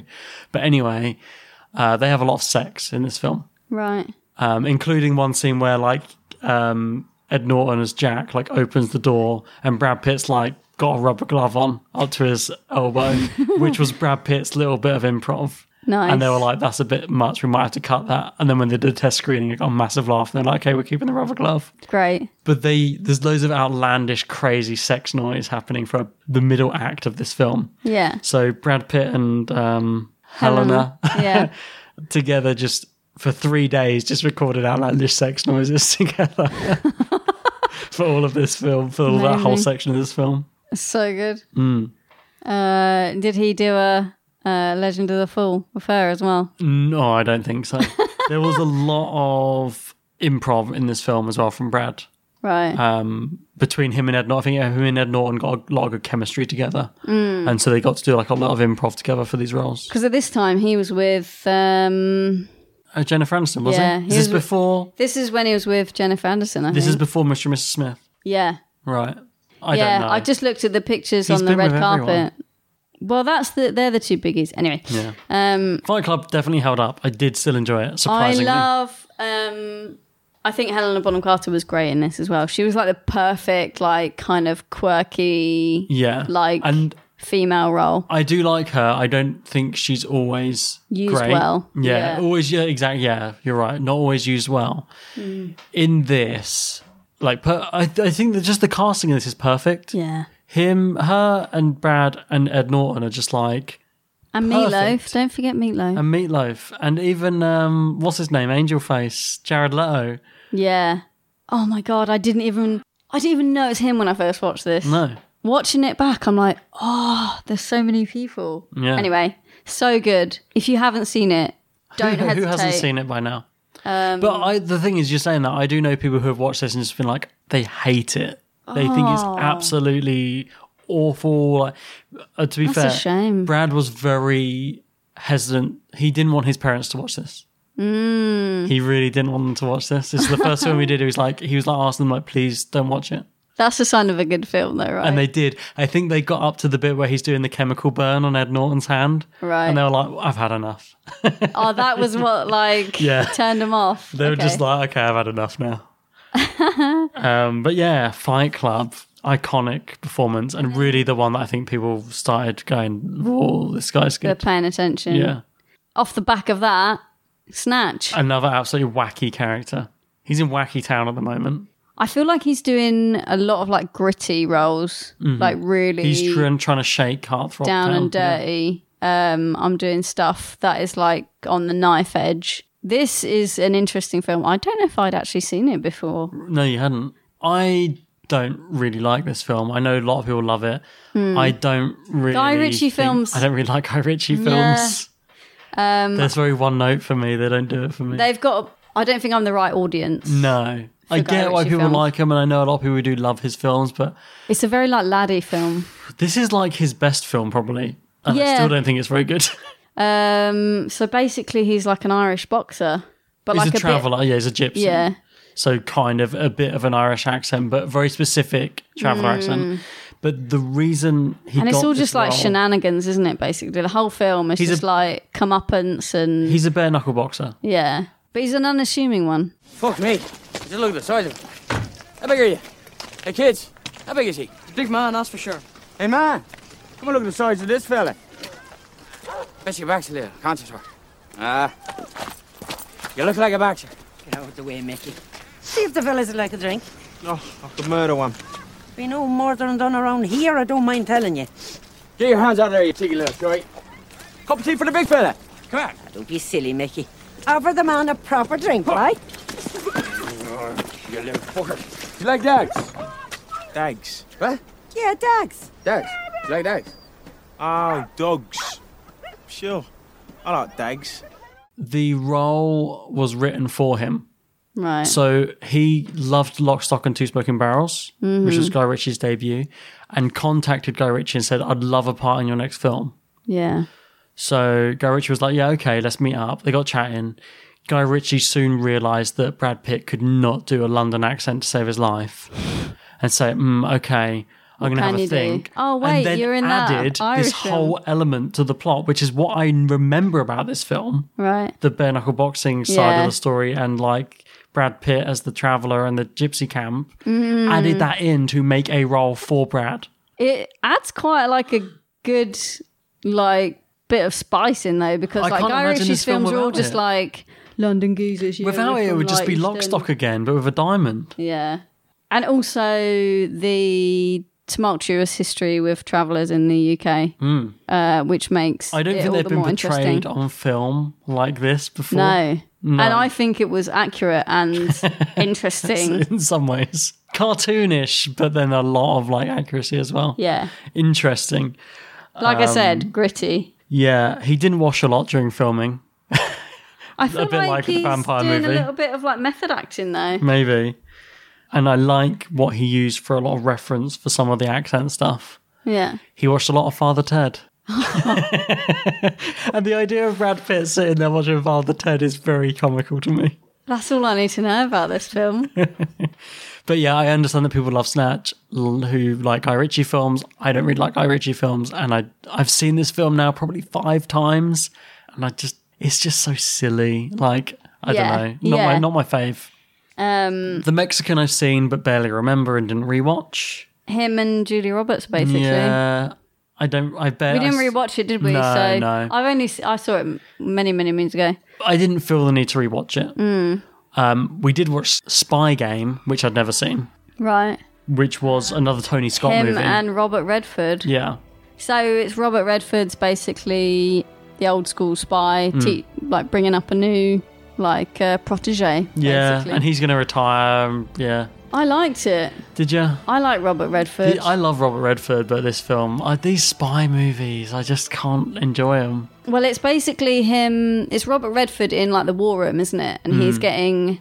He's a bit under the microscope. For And what Brad's gone a happened. little bit rogue, yeah. And he's got a good covering for history him. with him, and he's trying to get him out of the shit. Yeah, he's covering for him, and Yeah. it's kind of in the war room. It's kind of chess. They're playing chess with them and like the heads of CIA, basically. So Brad turned down a very prominent role for this film. Really? He turned down the Bourne movies as Jason Bourne. He turned down the role of Jason Bourne to do this.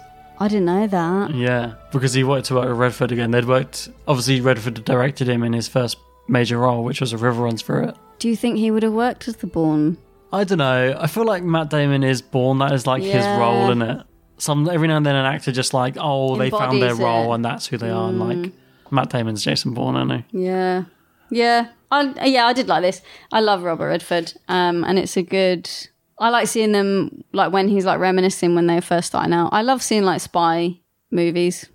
Yeah, not my fave. But next... he's appears in Friends. Yeah. 2001. I think all of the guys, a lot of the cast of Ocean's 11 have appeared in Friends. Like Clooney's been in Friends, he's been in Friends, Roberts has been in Friends. So, yeah, let's talk about Ocean's 11 then. Yeah. Because this is a role he reprises in like the subsequent sequels. This is a role that people love him for. I know people love these films. Really famous film. People love this film. This came out when I was a teenager. It's one of them films that I didn't watch when it came out because I was like, Ocean's 11, Brad Pitt, George Clooney, girly film. Watched it like most people thought, that's really fun. Yeah. And I haven't seen it since then. Right. When I rewatched it now, I was really looking forward to rewatching it. And I really didn't enjoy it. I really didn't enjoy it. I was bored. I think it, at the time, it was like, everything just fell into place for this film. Like I think everything just came together with this film. Like 2011, Clooney, Pitt, Julia Roberts. Like there's a lot of great people in this. It felt dated now. I really... Even for me, yeah. Even compared to ones he'd done before it. Like, this felt way more dated than like Fight Club or Seven or things like that. This just felt like, a little bit of Sign of the Times. Yeah, I don't know. Maybe I'm being a killjoy. Like, I know people love this film, but I just, on a revisit, I was so like, Oh, this is not a great film. Oh, really? For me. I know. Right. Yeah. It's a 7.7. Yeah, well, fuck that. This is what I think. I don't know. There's lots of films that are great I don't like. I'm not saying that it... I think it ages okay. I think it's a people sign of the remember times. this. I think people remember this as being better than it is. Right. I think it was clever at the time because it was like, that you don't see the twist right until the very end, Right. and it was a surprise. So this is the one you said about earlier. He's always eating, Yeah, and this is famously the one that he's like eating in like nearly every scene. I think he eats more than he says. He like most scenes he's in, Mm. and this was his idea. He was like, "Can we have him eating all the time?" It's like his thing. Yeah, Because he was so busy, because he was so involved in this film, right, that he had no like time to eat right. off. He was just hungry. Off set, yeah. It was so sheer like he was selfishness. just like, I'll just have my character eating, and it gives me a chance to eat, I love that. so I can just eat while we're filming. Right, and this becomes a running thing in Brad Pitt's films. Especially in the Oceans films. Yeah. Because that is this character. He's always Also, eating. I think for the character as well, it makes him a little bit more mysterious because instead of answering somebody, he just like stuffs his face full of something and you're just like, okay, so instead of, it's more like he doesn't give an answer. Thing is, it does sort of come back to bite him on the arse at some points because there's one scene where he eats a shrimp, Right. but they had to keep refilming that scene. So it ended up with him eating 40 shrimp in a row to get that shot. Oh my God. Yeah. So that's a lot of shrimp. 40 shrimp. But this is a thing in Brad Pitt films. Is this the catalyst? Yeah. Right. Is it a thing in his films? I just thought it was a thing in the Oceans films. No. He's always eating. Yeah, in He's a all hungry of his boy. films, he's always eating. And I kind of love it, like the peanut butter. Oh, like yeah, that's in today, Joe Black. In the Troy films. Was he He's eating eating in in that? the tent. Yeah, you were like, why is he shaking them nuts? Oh, and then yeah. eating in the tent. I was like, why is he shaking them nuts? You're right. Yeah, all of his films he's eating. I've got a great fact for this one. Why is he shaking his nuts? No, for this film. Right. For Ocean's 11. Go on. This might be my favourite fact I discovered today. Okay. So, you know that at one point he rushes in disguised as a doctor? Yeah. He's wearing a wig. Right. Do you know what that wig's from? No. That's Mike Myers' Austin Powers rehearsal wig.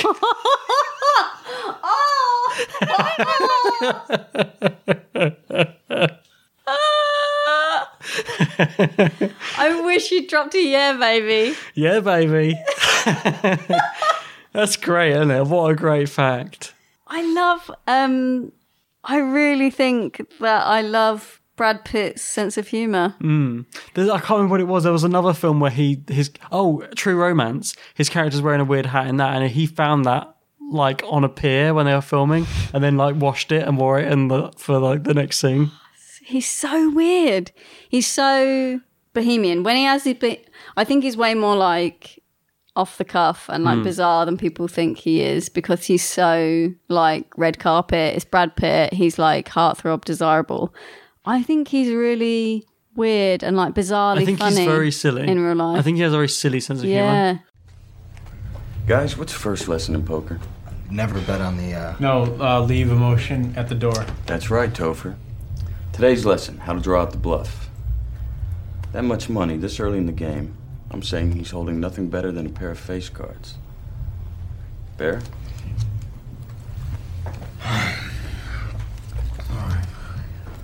Careful. Don't worry, I'm game. I will see your 500, and I will raise you another 500 of my own. That's a very handsome bet, Josh. But be careful, we don't want to push him too high too fast. I want to keep him on the leash. Holly? Call. Call. Call. And I'll call. I'll see you 500. Raise it 2,000. Guys, you're free to do what you like. It's a lot of money. But I'm staying in. He's trying to buy his way out of his bluff. So for you, Ocean's 11 held up. You enjoyed it still? Yeah. I didn't try and compare it to stuff today though, because I remember just at the time it was like unique and it was great and it was like, it was cool and sophisticated and it oozed like charm. That's like the thing everybody was slick. That's what I didn't like about it this time. I agreed with that. When I watched it as a teenager, I was like, hey, this is cool. And when I watched it this time, I was like, this isn't cool. This is lame. Like, it didn't feel slick to me. I think you were scrutinising it too much. Maybe I was in a bad mood when I watched it. But yeah, he worked with George Clooney. And then after this, George Clooney has his directorial debut with Confessions of a Dangerous Mind, which is a film I love with Sam Rockwell. But Brad has a little cheeky cameo in that on the blind date show. Yeah. What do they call it? The Dating Game. With Chuck Barris. And yeah, you get a little Brad Pitt cameo in that. Nice. And then that leads us on to Troy. Yeah. Which we're halfway through. Which is where we'll stop this half of the recording, because we are currently, as Becca said, halfway through watching Troy. So we will watch... Do you want to do part 1 now, part 2 later? No. We'll watch the whole thing and then I'll come back. Yeah. Okay. So we're halfway through watching Troy. The director's cut, which is... How long is it? 3 hours and 16 minutes long. Oh, God. Okay. Yeah. So Jeff Armstrong, I wasn't going to watch this, but you recommended it as one you enjoyed. I'd seen the normal cut, and the normal cut is 2.5 hours, something like that, 2:40. Yeah. It's a historical movie, so I'm just going to make you watch it because I like watching them. This is long. I was like, yeah, okay, let's do director's cut. I accidentally got the director's cut. So I was like, let's do it. And I wasn't going to watch it. Jeff Armstrong, regular contributor, suggested this is one I enjoyed. I thought, isn't that a real stinker? 7.2, baby. Looked it up, and not bad reviews for this. So I was like, okay, I'll give it a go. Historical stuff isn't my bag normally with these sort of films. Let's do it. Learn yourself something. So Jeff, I'm halfway through the 3-hour plus director's cut. The first half I'm finding really slow, but it's about to heat up. They're literally on two sides of a battlefield as we stop this recording, and shit's about to hit the fan, basically. Right. So we'll be back. We'll be back after these adverts to talk about what I thought of Troy, as well as the rest of Brad Pitt's filmography. Nice. And then finally to talk about our favourites. Watch this space. See you in a second. See you in a bit.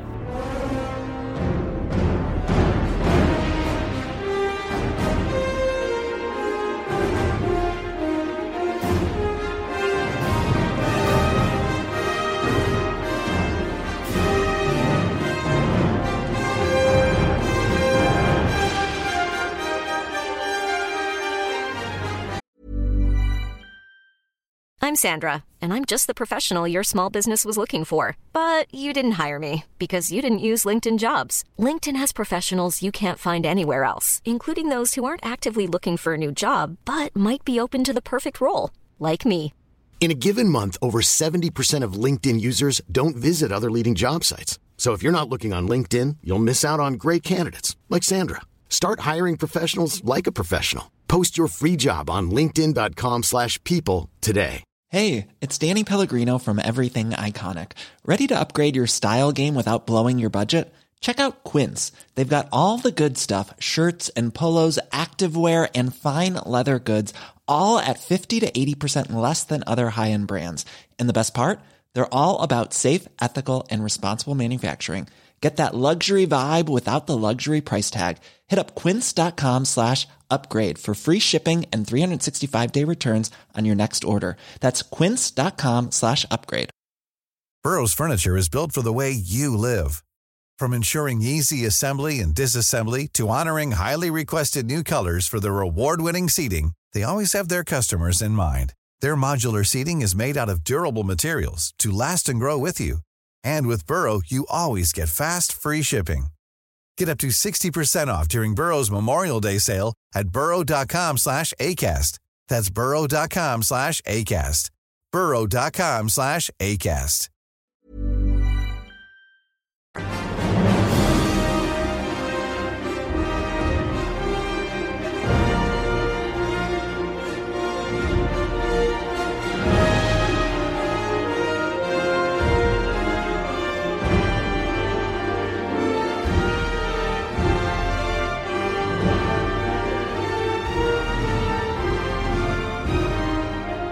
We're back. We've reconvened after 2 weeks since we recorded the first half. Has it been that long? Yeah, it's been a while. It took us that long to get through Troy. We watched the extended cut, didn't we? Yes, which we spoke about, I think, before we went. But we said we were in the middle of watching the 3-hour plus cut of Troy. So, what did you think? It was all right. It was really long. I would say on the whole, yeah, I didn't love it. Right. But the one fight scene was amazing. Like the sword hand-to-hand scene with Eric Bana and Brad Pitt when they had their like duel. Oh, when they're outside the gates? Yeah. Yeah. That bit was amazing. Yeah. That sword fight was so good. Yeah. I love the choreography in it when Brad Pitt's character like runs and then he does it a few times. Yeah, he, that's like his signature move. He lunges. Round. Yeah, it's like a stab, twist and down with his it's like his signature like he kind shunt. of like he does it like literally in the first scene, doesn't he? Yeah. He kills that big guy and he's like this massive guy is like he sort of trudging jumps towards and him. twists and lunges down as he twists. he hits him in like the shoulder and or neck. Yeah. And it goes like down through his body and kills him. But in this, Banner's like blocking him every time. Yeah. It's really good. It's a really good Well, fight scene. he was like, "You're the best I've fought," kind of thing. So that scene was amazing. The rest of it kind of missed me, but these aren't my sort of films. Right. I don't think I've seen the extended cut before. I normally watched like just the standard. Yeah, I know normal you'd one. seen the normal. It's a bit more punchy. It does chop out some of like the chaff, I think. I felt like it. I kind of wish I didn't watch the extended. I feel like it would have been better shorter because it's trying to. Bit more it like felt snappy. a little bit like them old historical epics you would get, Right. like Clash of the Titans, which is not a complaint, but like them old sort of really long historical films that would be on like all afternoon. Yeah. It felt like a bit of a throwback to that, which I can Yeah. get behind, but I've never been into that sort of film.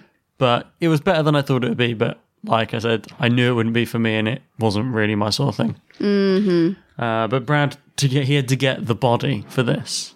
Right. He had to get the body of a Greek god. Yeah. Yeah, so they wanted his body to look like one of the Greek gods' statues. Yeah. So he had like a very specific training regime to get ready for this role. 6 months. Sculpted. Maybe I should take 6 months off work. If that's how you can look in 6 months, I think it's hard to maintain it. Totally worth it. I feel like once you've got probably. it just stays, doesn't it? Yeah, pretty much. He actually said that he found the most torturous part of filming this and doing the regime was that he had to quit smoking. Oh, I didn't know that he smoked. Well, he did before that. And ironically, he tore his left Achilles tendon whilst filming this. Oh my God. For those who don't know, he plays Achilles in this. So I just think this is like a pretty good, like, watching hunky men run around ancient Greece, kind of epic storyline. Of that classic genre. I've got my favourite My bit of favourite trivia. genre. My favourite bit of trivia from this, and I just pulled up IMDb where I read this. It's the number one fact on there. Right. Brad Pitt and Eric Bana did not use stunt doubles for their epic duel, the one I was talking about. They made a gentleman's agreement to pay for every accidental hit. $50 for each light blow and $100 for each hard blow. Oh. So every time they accidentally hurt the other one, they would give them that money and how it would move and however it ended up, that's how they pay. So where did it end up at? I don't know. Pitt ended up paying Bana $750 and Bana did not owe Pitt a thing. Oh my God. He So beat the Pitt got shit spanked. out of Banner. Pitt got spanked. Well, he didn't. Well, yeah, but he got spanked on his wallet, I Right, guess. okay. Yeah. Oh my God. So Sloppy. step up, Brad. But yeah, Troy, like I say, not my favourite genre, but it was what it was. It was fine. Yeah. A film I didn't think was fine, Ocean's 12. Okay. So I rented this from the library. We can't really complain if it was like It was a really disappointing day for me. I rented this and the film Anger Management with Robert De Niro and Adam Sandler. Right. They were just like the two films in the library I hadn't seen. And I watched them both in the afternoon. I watched Anger Management first, hated it, and I was like, oh God, well, at least I like Ocean's 12 because I like the first one. Yeah. And then I hated this It too. fell a bit short, didn't it? Unfortunately. Yeah, and I've never seen Ocean's 13 because I hated 12 so much, even though 13 I was understand better. it's better, yeah. Yeah. So what you've seen, obviously you've seen 12 and 13. So Yeah.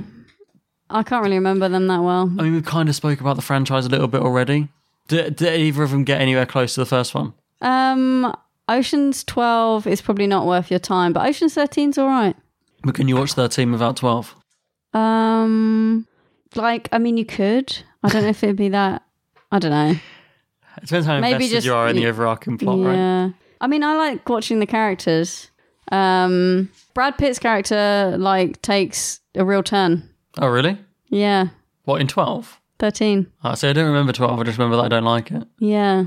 Oh. Come and have a look at this photo. That's a disguise, though, isn't it? It's the Master of Disguise. You'll have to watch it and find out. It's so tempting. No, I'll give it a miss. So you don't really have anything more to say on 12 and 13? They're just not as good as 11. Yeah. But 13's better than 12. Yeah. And that's Ocean's, the whole trilogy. Yeah. A film that we watched for the Cate Blanchett film, Cate Blanchett episode, was Babel. Yeah. Where him and Cate Blanchett are a couple. And that's a film that sort of splits between multiple different characters. Yeah. So they have a relatively small section. Mm-hmm. Basically, they're tourists in the Middle East, and Cate Blanchett gets shot. It's like accidental. It's an accident. Yeah, she accidentally gets shot by some kids. Well, they're on a bus, aren't they? They're so she gets around. to they're on a tour bus, but she gets to spend the whole film laying on her back, riding in going, pain. ow. And he gets to spend the whole film at her side going, we'll get out of here, and then running to a phone and trying to work out transport out of there. Yeah, so it's just stressed. It is just him stressed, making phone calls and holding his wife's hand. Mm-hmm. But I do really love this film. Yeah. Yeah, it's and great. I even though they don't have a great, massive section, it's one of the smaller storylines going on. It's still really good. Yeah. Because there's a sort of a bit of complications to their relationship. They're going through a rough patch or whatever. Mm-hmm. Oh, they're not... where did you say they were? They're in Morocco. Oh, they're in Morocco? Yeah. I thought it was the Middle East for some reason. So it's in Morocco. Mm-hmm. So North Africa. Yeah. But really, really good film. He gave up a role in the film The Departed, which you spoke about in the Leo pod. Okay. Really great film. But he gave up a role in that to do Babel. Wow. Because he was such a big fan of Iñárritu, the director. He wanted to work with him for so long. So he was like, cool, I'm taking this. Jumped at the opportunity. Exactly. Cool. And that's Babel. Like, we spoke about it before. It's a great film. His role isn't huge because it is like truly a big ensemble film. Like, no one's got a big role in that film. Yeah. But great film. So next, The Assassination of Jesse James by the Coward, Robert Ford. I'll tell you a story about that scalawag George Shepard. Shepard's one of Quantrell's lieutenants. He gave me a story much like Bob's, what bring him to mind. Going on about how much we had in common and so on, so he could get in the gang. How could I have known he had a grudge against me? How could I have known he was lying to get on my good side? I said, George, come on aboard. Glad to have you. George thought he was smart, except he wasn't. One morning, George rides into camp, and about 20 guns open up on him. See, old George, he only had one eye. You gotta have two eyes. You want to get Jesse. Glad you said the full title of that film. Yeah. Brad actually signed a contract after he read the script of this film when he signed up for it. And in his obviously he had to sign a contract to sign up to the film, but in his contract he had stated that that the film's title could not be changed. Okay. He loved the long, direct title on the script and was like, stated in his contract, I'm signing up to this, but it is in my contract that this title cannot be changed. Because he knew, like, obviously the studio would be like, oh, can we make it a snappier title? Right. Did we talk about this at the Sam Rockwell episode? Yeah, we talked about it on the Sam Rockwell. And I'll put some more music because this has an amazing score. So there will be some amazing music playing underneath. It's been a while since I saw it, but I just know I love it. It's a great film. We also spoke about this on the Westerns episode. Oh, okay. Yeah, so we spoke about this. This is the third time we spoke about this film. Oh, well, just go back and see what I said about on those episodes. Yeah, this is, I think this might be the first one that he's credited as producer on. So from this point on, he produces most of the films that he's in, or is a producer on them, as well as many other films. Nice. And this is his personal favourite film that he's ever done. Yeah. I feel like that doesn't surprise me because it really comes across, I think. This film feels like everyone involved is very passionate about the project. Yeah. It's just a really well-made, very, very good film. Yeah. And it's one of them ones that I don't think everyone's seen. Like we talk about Brad Pitt films, not everyone has seen this one, but the people that have always gush about it. Yeah. I haven't ever met anyone who said, "Oh, it wasn't very good." Like anyone who's seen this says it's a great Just film, knows. but just not everyone's seen it. Yeah. And it's got Casey Affleck with him as well, which he was in the Ocean's films with. Yeah. A really good cast. But yeah, we have and spoken Jeremy about. Renner. Has he worked with Jeremy Renner before? No, I don't think this is their only. Is it? Only thing they're in together. I feel like I don't know why I put them together. Anyway. I didn't say anything they're in together. The next one. But yeah, Assassination Jesse James. We spoke about it multiple times. You know we love it. Yeah. We do. So let's talk about Burn After Reading. This was a recommended film. Oh, really? Yeah. So Mark Shacko, again, he recommended another film earlier on, True Romance, I think. But he said this is an outstanding comedic performance from Brad Pitt. Mm-hmm. And this is, he's with George Clooney again. Yeah. And this is a Coen Brothers movie. Now, I've said, I might have even said it on this episode, I'm not a fan of Coen Brothers comedies. Yeah. They're a swing and a miss for me. Yeah. I did say about this episode because I said about how I'm not a big fan of Terry Gilliam films, even though I appreciate they're good. I just don't like his outlandish approach stuff, and it reminds me of Coen Brothers. And then this is that. Yeah, Coen Brothers comedic sensibilities don't gel with me. Resonate. Yeah. No. So this is a great cast, but it just fell flat for me. And I know that other people love it, but I'm just not a big fan of Coen Brothers comedies. Yeah, same. They just they just don't resonate with me. I just don't they don't appeal. But that's fine. It's an amazing cast. Yes, it's so and good. I think if I don't know, I can imagine loving it if it was my bag. Yeah, I appreciate. That's what I mean. All Coen Brothers movies, I appreciate they're good films. Yeah. Like Coen Brothers are good filmmakers. I'm not disputing that. They just don't sit well with me. And I always want to like them because they get the coolest like casts involved in their films. I love Frances McDormand. She's great. And I actually like Fargo by them, which is the one that kind of straddles. It's part comedy, part drama, and she has the real starring role in that. Yeah. So let's move on to The Curious Case of Benjamin Button. Yes. Which I actually only watched really recently for the first time. You watched it for the Kate Blanchett episode. I did, yeah. And you liked it? I did like it. It was in your top 4 for Kate, I think. Yeah, I thought it was really good. It's so long, but like worthwhile. I said it reminds me a bit of Forrest Gump in that episode. Yeah. And it does. And I also said I'm not the biggest fan of it, that I appreciate, but I appreciate that it's good and people love it. Yeah, I just really like the unique like storyline and just how it was a little bit like bizarre and off kilter, and I also just really liked the earnest like loving relationship that they had, like despite everything. For what it's worth, it's never too late, or in my case, too early to be whoever you want to be. There's no time limit. Start whenever you want. You can change or stay the same. There are no rules to this thing. We can make the best or the worst of it. I hope you make the best of it. I hope you see things that startle you. I hope you feel things you never felt before. I hope you meet people with a different point of view. I hope you live a life you're proud of. And if you find that you're not, I hope you have the strength to start all over again. I do appreciate that it is a good film. Yeah. I don't know what it. Well, I don't know why it Doesn't quite sit with I don't you. know why. Just something about it misses me. But this was a recommendation as well. This is Emma, who I record Thanks, my Emma. Simpsons podcast with. She likes this one. Yeah, it's good. She recommended a few. And this was an Oscar-nominated performance for him. Didn't win, but he was nominated. And this is his third film with David Fincher. Right. We spoke about they did Seven together. They did Fight Club together. They Okay. did this. Wow, what a weird trio. But all very arresting films, I think. Yeah, Fincher's definitely. a good filmmaker. He can like captivate his audience. Mm. Yeah, and obviously a lot of makeup. Yes. 5 hours a day to get into makeup, basically, for a lot of the sections of this film. Because if you don't know, this is the film where he's like born an old man and ages backwards. So he has to perform at all different ages.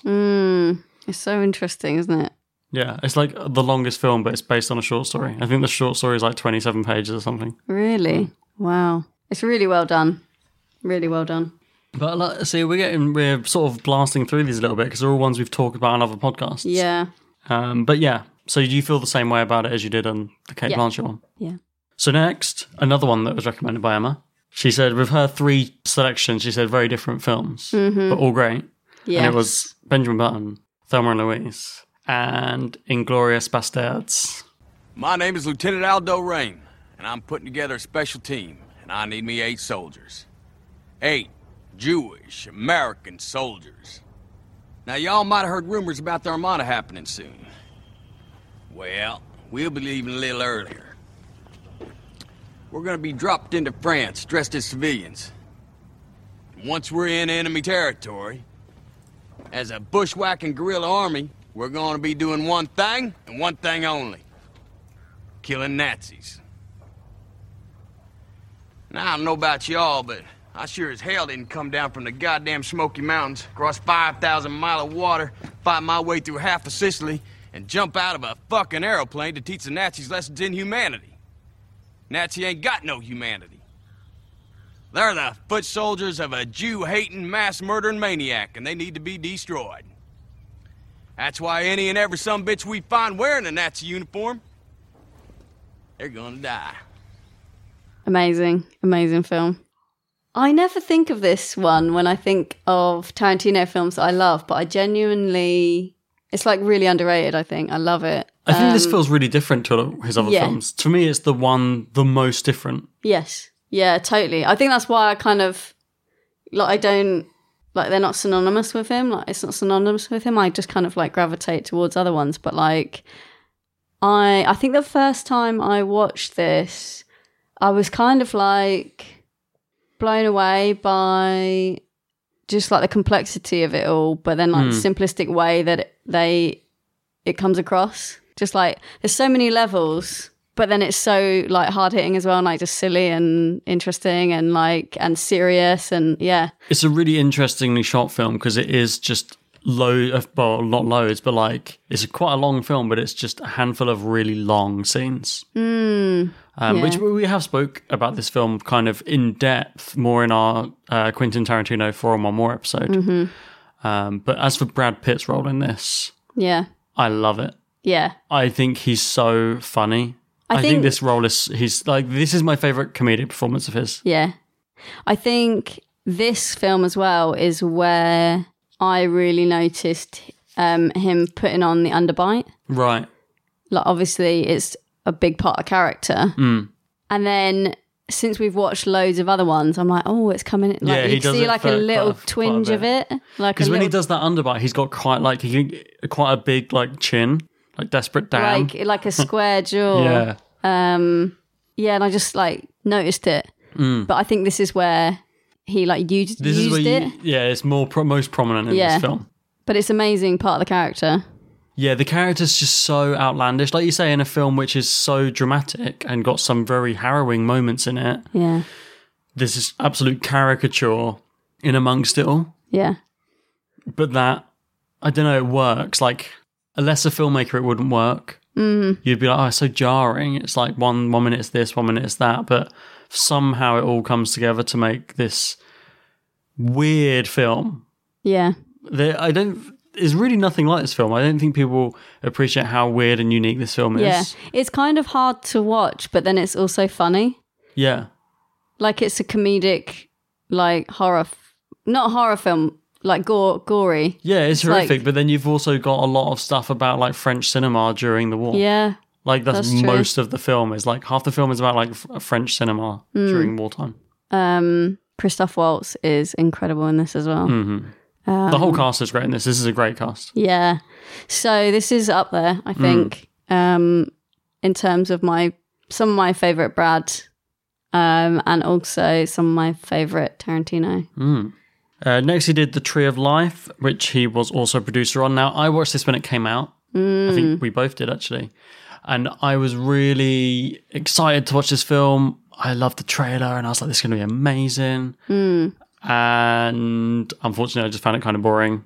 And it's like an arty Terrence Malick film, so that's to be expected, but it did just fall flat for me. Yeah, I think it was just missing that spark. I mean, for some people, I get that for some people this film's probably like a masterpiece. You just didn't get it. And I got it. It just didn't hit me right. And I guess for this sort of film, you really have to be in the right mindset for. And they are definitely not for everyone. Yeah. But didn't love it, Tree of Life. Another one I didn't love, which is one you haven't seen, was World War Z. Right. Which he was also a producer for. Mm-hmm. And at the time, so this is a crazy fact. So at the time World War Z came out, World War Z, wherever you are in the world, whatever you want to say. Yeah. This was the highest grossing film of his career. Whoa. Really? Yeah, and I don't know anyone that's even seen this film. This film just looks like a big joke to me. I watched it because I was like, zombie what? Pandemic. It looks ridiculous. Kind of thing, yeah. I don't know. This is not a good Brad film. It's not a good zombie film. It's not a good action film. It has a couple of cool scenes, but it's so forgettable. Do you think it's the genre, or do you think it's just the whole thing? It did hit right in the peak of like zombie mania. Right. With that boom of zombie media. With like Walking Dead and stuff. Yeah. Yeah. There was a real boom. In zombie video games were like through the roof and like Walking Dead, yeah. And this came right in the middle of that, so that must have been why. Just rode off the wave of zombie. It's just like we need a big budget Hollywood zombie movie. Yeah. And it's this. And it's just like, God, it's not like gritty enough for a zombie movie. I want my zombie movies to be kind of grimy. It's just too like flashy. Yeah. But he said he did this because his sons like zombie movies. Right. He wanted to do a film that his sons would actually like watching. So that's why he did it. And I always forget he's got kids. Yeah. So I like the idea of Brad sitting around watching zombie movies with his kids, though. See, we are really flying through these because the next one is 12 Years a Slave, and he was a producer on this. I'm just trying to think, like, his character's not very... He's not barely got a big role, yeah. No, he's barely in it. My criticism of it, and everyone's criticism of it, is he is like the epitome of a white savior character. Right. He kind of saves the guy. He pops up at the end of the film and saves the dude who's on the run. Right. The falsely imprisoned guy, the falsely imprisoned slave. So he was criticised for like inserting himself into a film that he produced, being the guy that's like, you know, I'm the white guy and I like black people. Like the one heroic white guy to be the white savior archetype. And we talked about this earlier in the episode about how like sometimes when you're a producer you can do things for the right reason or the wrong reason or whatever. So he really wanted this film to get made. That's why he stepped in and acted as producer and stuff for it. Yeah. But he said it was more likely to secure funding if he was in it. Right. So he put himself in this small role to be cast in it. Fair enough, but maybe just choose a different role. Yeah, read The Room. Yeah, or like... Because it is jarring. I didn't know he was even in it when I watched it, and I was like, oh, that's Brad Pitt. Yeah, he's just like working on a boat. Pops up at the end. If I remember rightly, he's just like working on a boat. Yeah. Or something. He's doing some carpentry of some kind, yeah. And it's almost like, can't they just get out of this situation themselves? It's literally like Chiwetel Ejiofor is like stumbles through some... It might as well be as blunt as this. He stumbles through some brush, and Brad Pitt's like, hey, let's get you to safety. Yeah. The end. Like, he saved him. Like, it's really weird and jarring. But it is a good film. Yeah. It's a really good film. Another good film. On then to Fury. Yeah. This film is great. This is a real underrated film. Next, this is everything that I like in a film. It's about tanks and war and men and sweating men inside a tank. It's really good. Like the tension and like the camaraderie and everything is so palpable. Basically Brad plays like a tank commander called War Daddy, don't forget that. and him and his crew basically like fight their way across Germany. Yeah, well, there's one tank. They have to get this one tank across. Yeah. And it's their exploits. Yeah. They stop over at a small town for a bit, and it's their exploits of like sort of the tensions of having to live and transport inside this tank. Yeah. Between these, like, I don't know, there's like 4 or 5 guys. Yeah. And everything that is It's going just on everything around them. Yeah. Yeah. They said the shooting. Brad said there was no rations, no showers. We were sleeping in the rain. It was miserable, but we loved it. Yeah. Like, he loved filming it. Really? And they were all just like in the shit together, you know. Right. Yeah. And I think that comes across in Living it. Yeah. Yeah. It's a grim film. It's really grim, but Yeah. really fun. It's like Yeah. a weird mix. I can't really describe the vibe of it. Super unique feeling war film. Yes, because I don't know any other films that are just about a tank. They like one tank battalion, not even a battalion, just like one group. This has got a great cast as well. Yeah. Like some A really interesting cast. Yeah. It's like him, Sheila Booth, Michael Pena. Yeah, loads of other people. It's really good. Definitely put it on your to watch list. But yeah, so he did have to learn to man a tank for this film, which is quite a cool thing to have to learn to do. Not many films have to go on a tank course, but he had to do that for a month, learning to man a tank. John Bernthal's in it as well. Yeah, definitely watch it. Yes. It's another one a little bit like Assassination, where I think it goes under a lot of people's radar of Brad films. But anyone who's seen it is like, oh, it's really good. Yeah. So another one, I don't know anyone that doesn't like this film. But it is grim. Mm-hmm. But it's good. It's grim, but it's good. Yeah. And he produced that, as he did with it. So basically he produces all these films now. He produced The Big Short. Yeah. Another good film. Another one where I feel like he doesn't have a massive role. Yeah. The Big Short. Yeah. Yeah, it is. I really enjoyed this. It's been a while since I saw it. We watched it when it came out. Yeah. It came out a while ago now. 2015. Yeah. But yeah, like it's a great film, but it's not a big role. No. It's based on a book by Michael Lewis. It's quite a unique role for him, though. I think he's more like scholarly. Yes. It's all about the US mortgage market crash stuff. It's based on like a non-fiction book. It's actually written by the same guy who wrote the book Moneyball. Right, okay. Which is also very real world. Yeah. About figures and statistics and things like that. So that is this guy's, what's the author called? Michael Lewis. That's like his wheelhouse. Okay, so cool. It's interesting that Brad's been involved in 2 adaptations of his non-fiction books. Yeah. In for penny, in for pound? Yeah. Very good. You really wanted more of a reaction out of that, didn't you? I was just waiting for you to look up. But yeah, good so film, tragic. small role, kind of like 12 Years a Slave. Yeah. Not in tone at all or topic, but in terms of he produced it, he has a small role in it. Even though he's on the poster front and centre, he's not. He's kind of removed from the main cast. Yeah. Well, literally, he's kind of like off on his own. Yeah. Hello, Ben. Hey. Guys? Yeah, we're here. Can you hear us? Guys? Yeah, we got you. Yeah. I hardly got cell phone or Wi-Fi service. I'm trying to sell $200 million worth of securities. In a pub. It smells like sheep. You could do this. I don't want to pressure you, Ben, but if you don't pull this off, we lose everything. All right, let's see what Credit Suisse's appetite is. This is a brownfield fund. I'm wanting to unload my credit default swaps. All right, what you got? 20 AA tranches of ABS CDOs. ABS? Are these are pretty bad? Absolutely, they're complete shit. What's your notional value? Face value is $205 million. All right, we could go to 40. No, we want at least 100 million. 100 million? What are you, a drug dealer or a banker? Because if you're a banker, you can fuck right off. Next up is Allied. Yeah. So we did cover this one on the Marion Cotillard pod a little bit. Yeah, she tutored his French for this. He has to speak a little bit of French. He kind of butchers it. I don't know how think. successful he is, no. And this isn't a loved film, even though we both thought it was all right. Yeah, it was fun.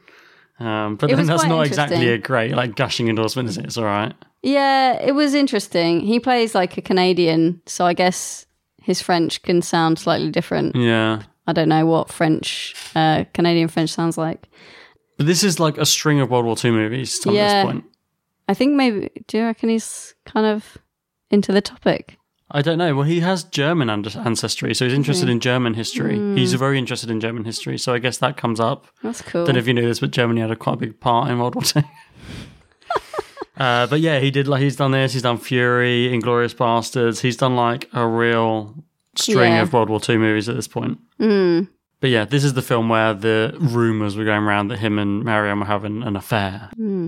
But we sort of said on that previous episode, it's all unfounded and kind of seemed nonsensical. I think just because two actors have chemistry on screen doesn't mean that they are doing anything off screen. Well, it's the cynical, we said then the film was kind of, the reason it's criticised is people say it's cynically made. They got like a sort of very lusted after male actor and a very lusted after female actor and put them in a film together and was just like, look at these gorgeous people being spies. Right, yeah.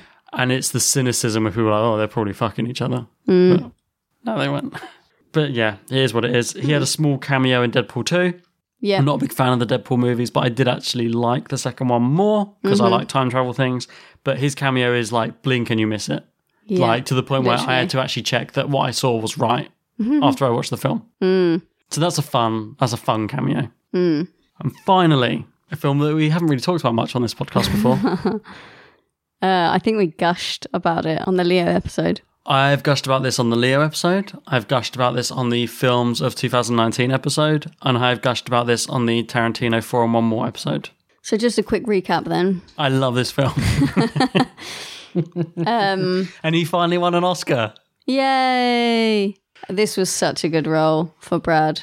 He absolutely nailed it. It was amazing. It was kind of like quintessentially him. Really complex character as well, actually. Yeah. You think he's just like... You think he's two-dimensional, but he's really not. Yeah. You do that?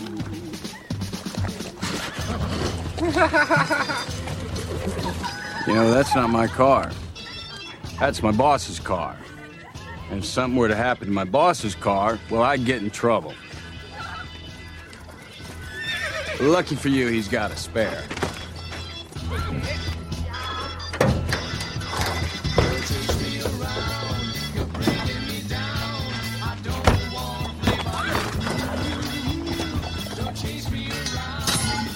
Fix it. Fuck you.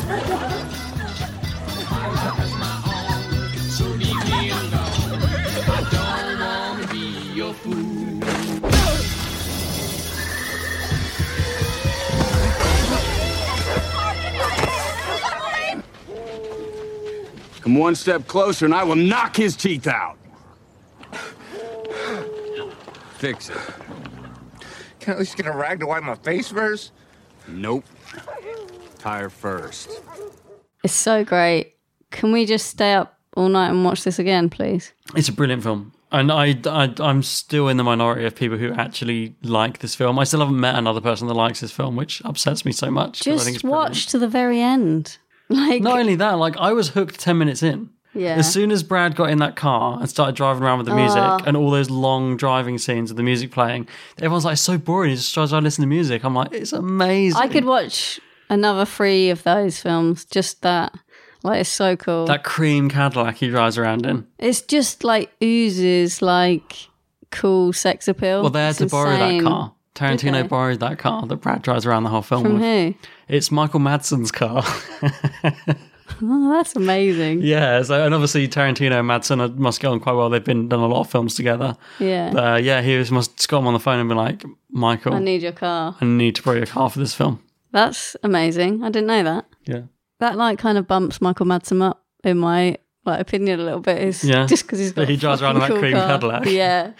What a baller. So yeah, this was Brad and Leo teaming up for the first time ever. Oh, it's so overdue and it was incredible. And Tarantino was just gushing over working with them. He's like, I'm the luckiest guy in the world. I get both of these guys in my film. He compared them to the modern day Robert Redford and Paul Newman. Oh, yeah. He was like, these guys are yes. should be together. And they loved working together. And they're like, yeah, we will do more films together. Oh my God. It is like Paul Newman or Robert Redford. Oh my God. I love that. They're going to remake Butch Cassidy. Oh my God. Brad and Leo. I'd lose my shit. They're going to just remake all of it. They're going to do The Sting. Oh, please. Can we have Tarantino directing The Sting? I would be well up for Tarantino directing a remake of The Sting with Brad Pitt and Leonardo DiCaprio. Fuck. Yeah, like we've gushed about this film. Take We my both money. love this film. And Brad finally won his Oscar that he was overdue for. Interesting supporting actor. It's really a co-lead, isn't it? Yeah, definitely. It's a shame about the Oscars, like that they don't. Can't have two people from one film in the same category. That's the only stuff. bummer, I think. Because I think there's other films as well where you're just like, this person had as much screen time. They had as and much screen time, like importance, like the character-wise, as everyone. I can't remember what There was one- film I'm specifically thinking of, but There was one. Yeah, we have to. I think it was one of them. we've spoken about it. Yeah, before, definitely. It's come up on a few of these episodes. But it's just a bit frustrating that it. I'm thinking it's of. a bit I think we're thinking of. Well, one of them I'm thinking of is on the Marion Cotillard episode, where she couldn't be nominated for what was the weird musical with Daniel Day-Lewis. She couldn't be nominated for it because Penelope Cruz was nominated for it because the studio wanted her, and then Penelope Cruz went on to win the Oscar. Right. Even though most people that watched that film was like, Marianne's character was way more interesting and better. So that's a bit sucky of the Oscars, but it was well deserved. His performance was amazing. Yeah. And I would say like co-lead basically. It was They a co-lead. both- They have as much. I think they have. Yeah. I looked up. I think they have it as the same amount of screen time. Yeah. Because when And they're Gravitas not as when well, they're I not think. together, Mm. you cut back and forth, and then Yeah. you've got equal amount of time in each of their stories. Yeah. Because all the stuff with Brad, you've got him working at Leo's house. You've got him going to the ranch, Yeah. the Manson ranch. Yeah. You've got all his stuff driving around and picking up girls. Yeah, so good. But I won't bang on about it again, I promise. Just go and watch it and like it, and then I'll shut up. Right, okay, so we've come to where we're currently at with Brad. Uh-huh. Sort of blitzed through that second half, but a lot of it is ones we've spoken about before. Yeah. So we'll go away, we'll come back, and we will talk about our favourite films. Yep. So, are you ready? Ooh, jinx. Now you can't talk to someone's name. Becca, which ones did you like? So sad. That's good, wasn't it? I actually found this really easy. I found it really hard. I made a short list and it only came down to 5 films, and I was like, okay, which one of these would I skip off? Okay. Okay. So my Are you just going first? yeah, I am. All right. You asked me. Yeah, that's what I was Are we just doing joking. all of them? Just do your top 4, yeah. In no particular order. Your favourite 4 My Brad Pitt films. favourite Brad Pitt films Mm-hmm. are 7 Years in Tibet. Wow. Despite the accent. Yeah. Oh, this is so hard. Fury. Once Upon a Time in Hollywood. Mm-hmm. And The Assassination of Jesse James by the coward Robert Ford. Is that the full title? Yes. Okay. I just put The Assassination of Jesse James and then I was like, what? I just wrote Assassination because spoiler, it's on my list too. Oh. I guess I'll just go straight into them. My 4, Assassination of Jesse James by the coward Robert Ford. Mm-hmm. I also have Once Upon a Time in Hollywood. Yeah, nice. I've also got, and I was like, oh, should I do this? But fuck it. Inglourious Bastards. Yeah. I've got both of them in there. Yeah, that was like close. Yeah. And then Fight Club. Right, On nice. my 4. But Fury was my number 5. That was the one I cut off. My short list was 5, and I was I was like, okay, I hoping need you to were pick going 4. to choose Inglourious Bastards because I was like, oh, I dropped one of the Tarantinos. Yeah, yeah. And I know you go back and forth on those because when you did like the Tarantino one, you did Inglourious over Once More Time, but in this you've gone Once More Time Yeah. over, and I know they flip flop for you. Oh, they're so close. They are like both incredibly good films, but I was just like, I'm having both. Yeah, so both of the Tarantinos, Assassination of Jesse James, we both got. So. And then Fight Club, it's just a classic, and I was so happy how well it held up. Yeah. So with that out of the way, what his current known fours we've already said are Ad Astra. Moneyball, Mr. and Miss Smith, and 12 Monkeys. So I'm so glad that you remember because I didn't have it written down. Okay, so they're his current 4. Yeah. I think they're definitely going to change. I think they're definitely going to change. So what are there any like shoe-ins that you're like, he should be known for I think this? Fight Club should be in So there. Fight Club's a defo. Because that is at his peak. Right. Like, everybody knows this film. Mm-hmm. And everybody knows it's a Brad Pitt film. Mhm. And it's a great, incredible film. So I think that when you think of Brad Pitt, synonymous with Fight Club. Yes. So I'm thinking we've both got on our list and his favourite, Assassination of Jesse James. Oh, okay. Cool. What do you think? It wasn't on my list, but yeah, maybe it should be up there. So, just because maybe? I didn't put it on there because it's a little bit more of an ensemble. But He's Jesse James. Yeah, I know, but it's like a I don't big think cast. it's an ensemble at all. No? Okay. Right, okay. All right, yeah, cool. Once Upon a Time has got to be on there because that's his Oscar nom. See, I had that as a question mark. Really? Right, okay. I've got Benjamin Button, even though I don't like it. Oh, I didn't have that at all. Because I know it's a very complex film for him to have done, like playing all different roles. I know it's really popular and it's long and it's epic. So I had that as a maybe. And I also had Seven because it's his first true breakout film. It's the one that's like, okay, he's not just a heartthrob now. Okay, because I had Mr. and Miss Smith because it was like his heartthrob moment. No. And also, I think just the fact that it's him and Angelina and their relationship is refuse. kind of You can refuse one of mine, but I legendary. refuse. I hated that film. Yeah, I'm not saying it's good. I don't think he should be known for it then. Right. If it's not very good. He's Okay. done films that are good. I would take Ocean's 11 over that, and I wasn't a big fan of that either. Okay, so Fight Club is in. Right, and the rest of them we disagreed on. Fight Club is in. I'll give you Assassination Jesse James. My suggestions were out of Seven, Assassination, Benjamin Button, Once Upon a Time in Hollywood. I was going to throw Inglorious in there. Over Once Upon a Time. Because he won... Because you said Once Upon a Time because he won the Oscar. Yeah. Yeah. That was okay. what I thought. That's what squeezed Inglorious over. They don't both need to be in there. Yeah, all right, okay. Once Upon a Time in Hollywood. So, Fight Club, Once Upon a Time in Hollywood, The Assassination of Jesse James. Mm-hmm. And then I've got Seven, Ocean's 11, Benjamin Button. I put Moneyball in there because I liked it. Moneyball is very good actually, and it's a more it's not gritty like these other ones we've got in there. Yeah. I could maybe do Moneyball. Okay. What are we leaving out? Well, we got Fight Club, Assassination, Once Upon a Time. Moneyball. Do you think? It's a possibility. It's like a bit of an underdog because I think people know like Benjamin Button more, but I think Moneyball is really great. Well, let's say we've only got one of the Tarantinos. Yeah. So should we say we'll only do one of the David Finchers? Right. And we've already chosen Fight Club. Okay. So that means we'll leave off Seven and Benjamin Button. Okay. So we've got one of his great Fincher collabs, one of his great Tarantino collabs. And two others. Okay. Assassination, which is his favourite. And then one more. So take up. So I would even take Ocean's 11 just because I know I'm in the minority of not finding that fun. As like a fun part of an ensemble. It's another like really good. So I will say to you, key what do you want? Ocean's 11 or Moneyball? I want Moneyball, but I think we should go Oceans. Do you? Yeah, just because it's like the popular choice. Okay. I don't find his character very good in Ocean's 11. I just find him sits in the background munching food.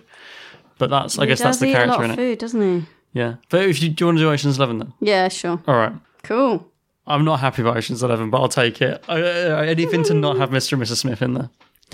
So let's do a recap. Okay. Your top four are 7 Years in Tibet, The Assassination of Jesse James, Fury, and Once Upon a Time in Hollywood. And mine are Fight Club, The Assassination of Jesse James by the coward Robert Ford, Inglourious Bastards, and Once Upon a Time ... in Hollywood. Nice. And his new known fours that we've decided on are Fight Club, Ocean's 11, The Assassination of Jesse James by the coward Robert Ford, and Once Upon a Time ... in Hollywood. Yes. There we go. That was a good one. That was really tough. He's done some amazing stuff. Yeah, for me it wasn't that hard to pick my favourites just because they are like stand out. They loom so large. But yeah, a lot of good films. A lot of good films. He's had a really long and amazing... I don't want to say really long. He's not that old, but he's had a really great jam-packed and it's like we always say, it's interesting to like watch the ones that you would not have watched for any other reason than if we were doing the show. Like, I would never have watched or even heard of A River Runs Through It. Yeah. But I really like that film. Yeah. I really liked that film. So some real like hidden gems in there. Yeah.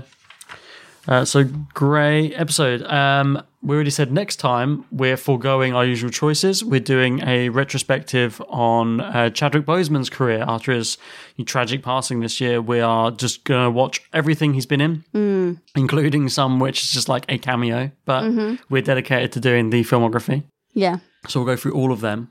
And we're currently, probably about halfway, so that'll be coming soon. Halfway. That'll be next month. And after that, we are taking a break. Yeah. So obviously, because you've got another podcast coming out. I've got a lot on. We've both got a lot on, and this pod obviously takes a lot of our time. I know there's some people who really enjoy it, and we enjoy doing it. It just takes a lot of time. So for the time being, at least, this show will be going on hiatus. If you go to my website, bobshoy.com, that will give you information on other things that I work on, because this isn't the only podcast I work on. I have a new one launching. Oh, it will have launched by the time this goes up. Oh, exciting. So as the time of recording, it goes up in a few days. When this comes out, there might already be 2 episodes up.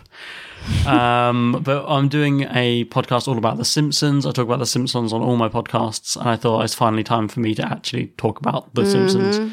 So on this feed, we did an episode called The Simpsons 4 and One More. Yeah. That is spinning into its own show called The Simpsons 4 and One More, where me and my new co-host Emma will talk about our favourite 4 Simpsons episodes from each season, and we talk about our favourite characters, our favourite songs, our favourite Halloween segments, all that stuff. It's going to be about a year-long limited series. So I think I'm going to do a few of these like year-long limited series from now on, rather than committing to like ongoing shows. Yeah. So, this is run for roughly a year, and maybe we'll come back at some point, but who knows? You can like just dabble in like new topics. And obviously Weird Tales and the Unexplainable is my ongoing show that's been going for 5 years now and counting. Ooh, exciting. So yeah, just go on bobshoy.com and you'll be able to keep up with all the things I'm involved in, or you can follow me on Twitter. That's at BOBSHOY. You can email into this pod at known4pod@gmail.com. You can buy bonus episodes like the Tarantino one that we mentioned on this at bobshoy.bandcamp.com, and you can support my time editing this as well as my other podcasts at patreon.com/bobshoy. Cool. Lots of remembering of my name. My name is spelled BOBSHOY because that's the important running factor to all those things. But yeah, basically head to the website and then find out everything from there, pretty much. Yeah. So for the time being, as far as we know, the next episode, the Chadwick Boseman one, will be the final episode for a while. I'm looking forward to doing it. Yes. I've enjoyed the films I've watched so far. He's done some real goodies. And they're good for you because he's like the king of the bio. Yeah. He's done a lot of bios. I love that. He's done a lot of sports movies as well, so. Oh, we like them as well. Sports bios, that's a winning combination. I'm like not into sports at all, but I do love a good sports movie. Yeah, so join us to talk about join us to listen to us talking about our love of sports movies again. And Chadwick Boseman. Yeah. So thanks for listening. See you next time. Yeah. Thanks. And we normally say something about the next actor. All right. Just to sign off, don't we? So until next time, Wakanda forever, I guess. Yes, I like that. Oh, what's in the box? Normally, being a little extra might be a bit much, but not when it comes to healthcare. That's why United Healthcare's Health Protector Guard fixed indemnity insurance plans, underwritten by Golden Rule Insurance Company, supplement your primary plan so you manage out-of-pocket costs. Learn more at uh1.com. Hey, it's Paige DeSorbo from Giggly Squad. High quality fashion without the price tag. Say hello to Quince. I'm snagging high-end essentials like cozy cashmere sweaters, sleek leather jackets, fine jewelry, and so much more. With Quince being 50 to 80% less than similar brands. And they partner with factories that prioritize safe, ethical, and responsible manufacturing. I love that. Luxury quality within reach. Go to quince.com/style to get free shipping and 365-day returns on your next order. Quince.com/style.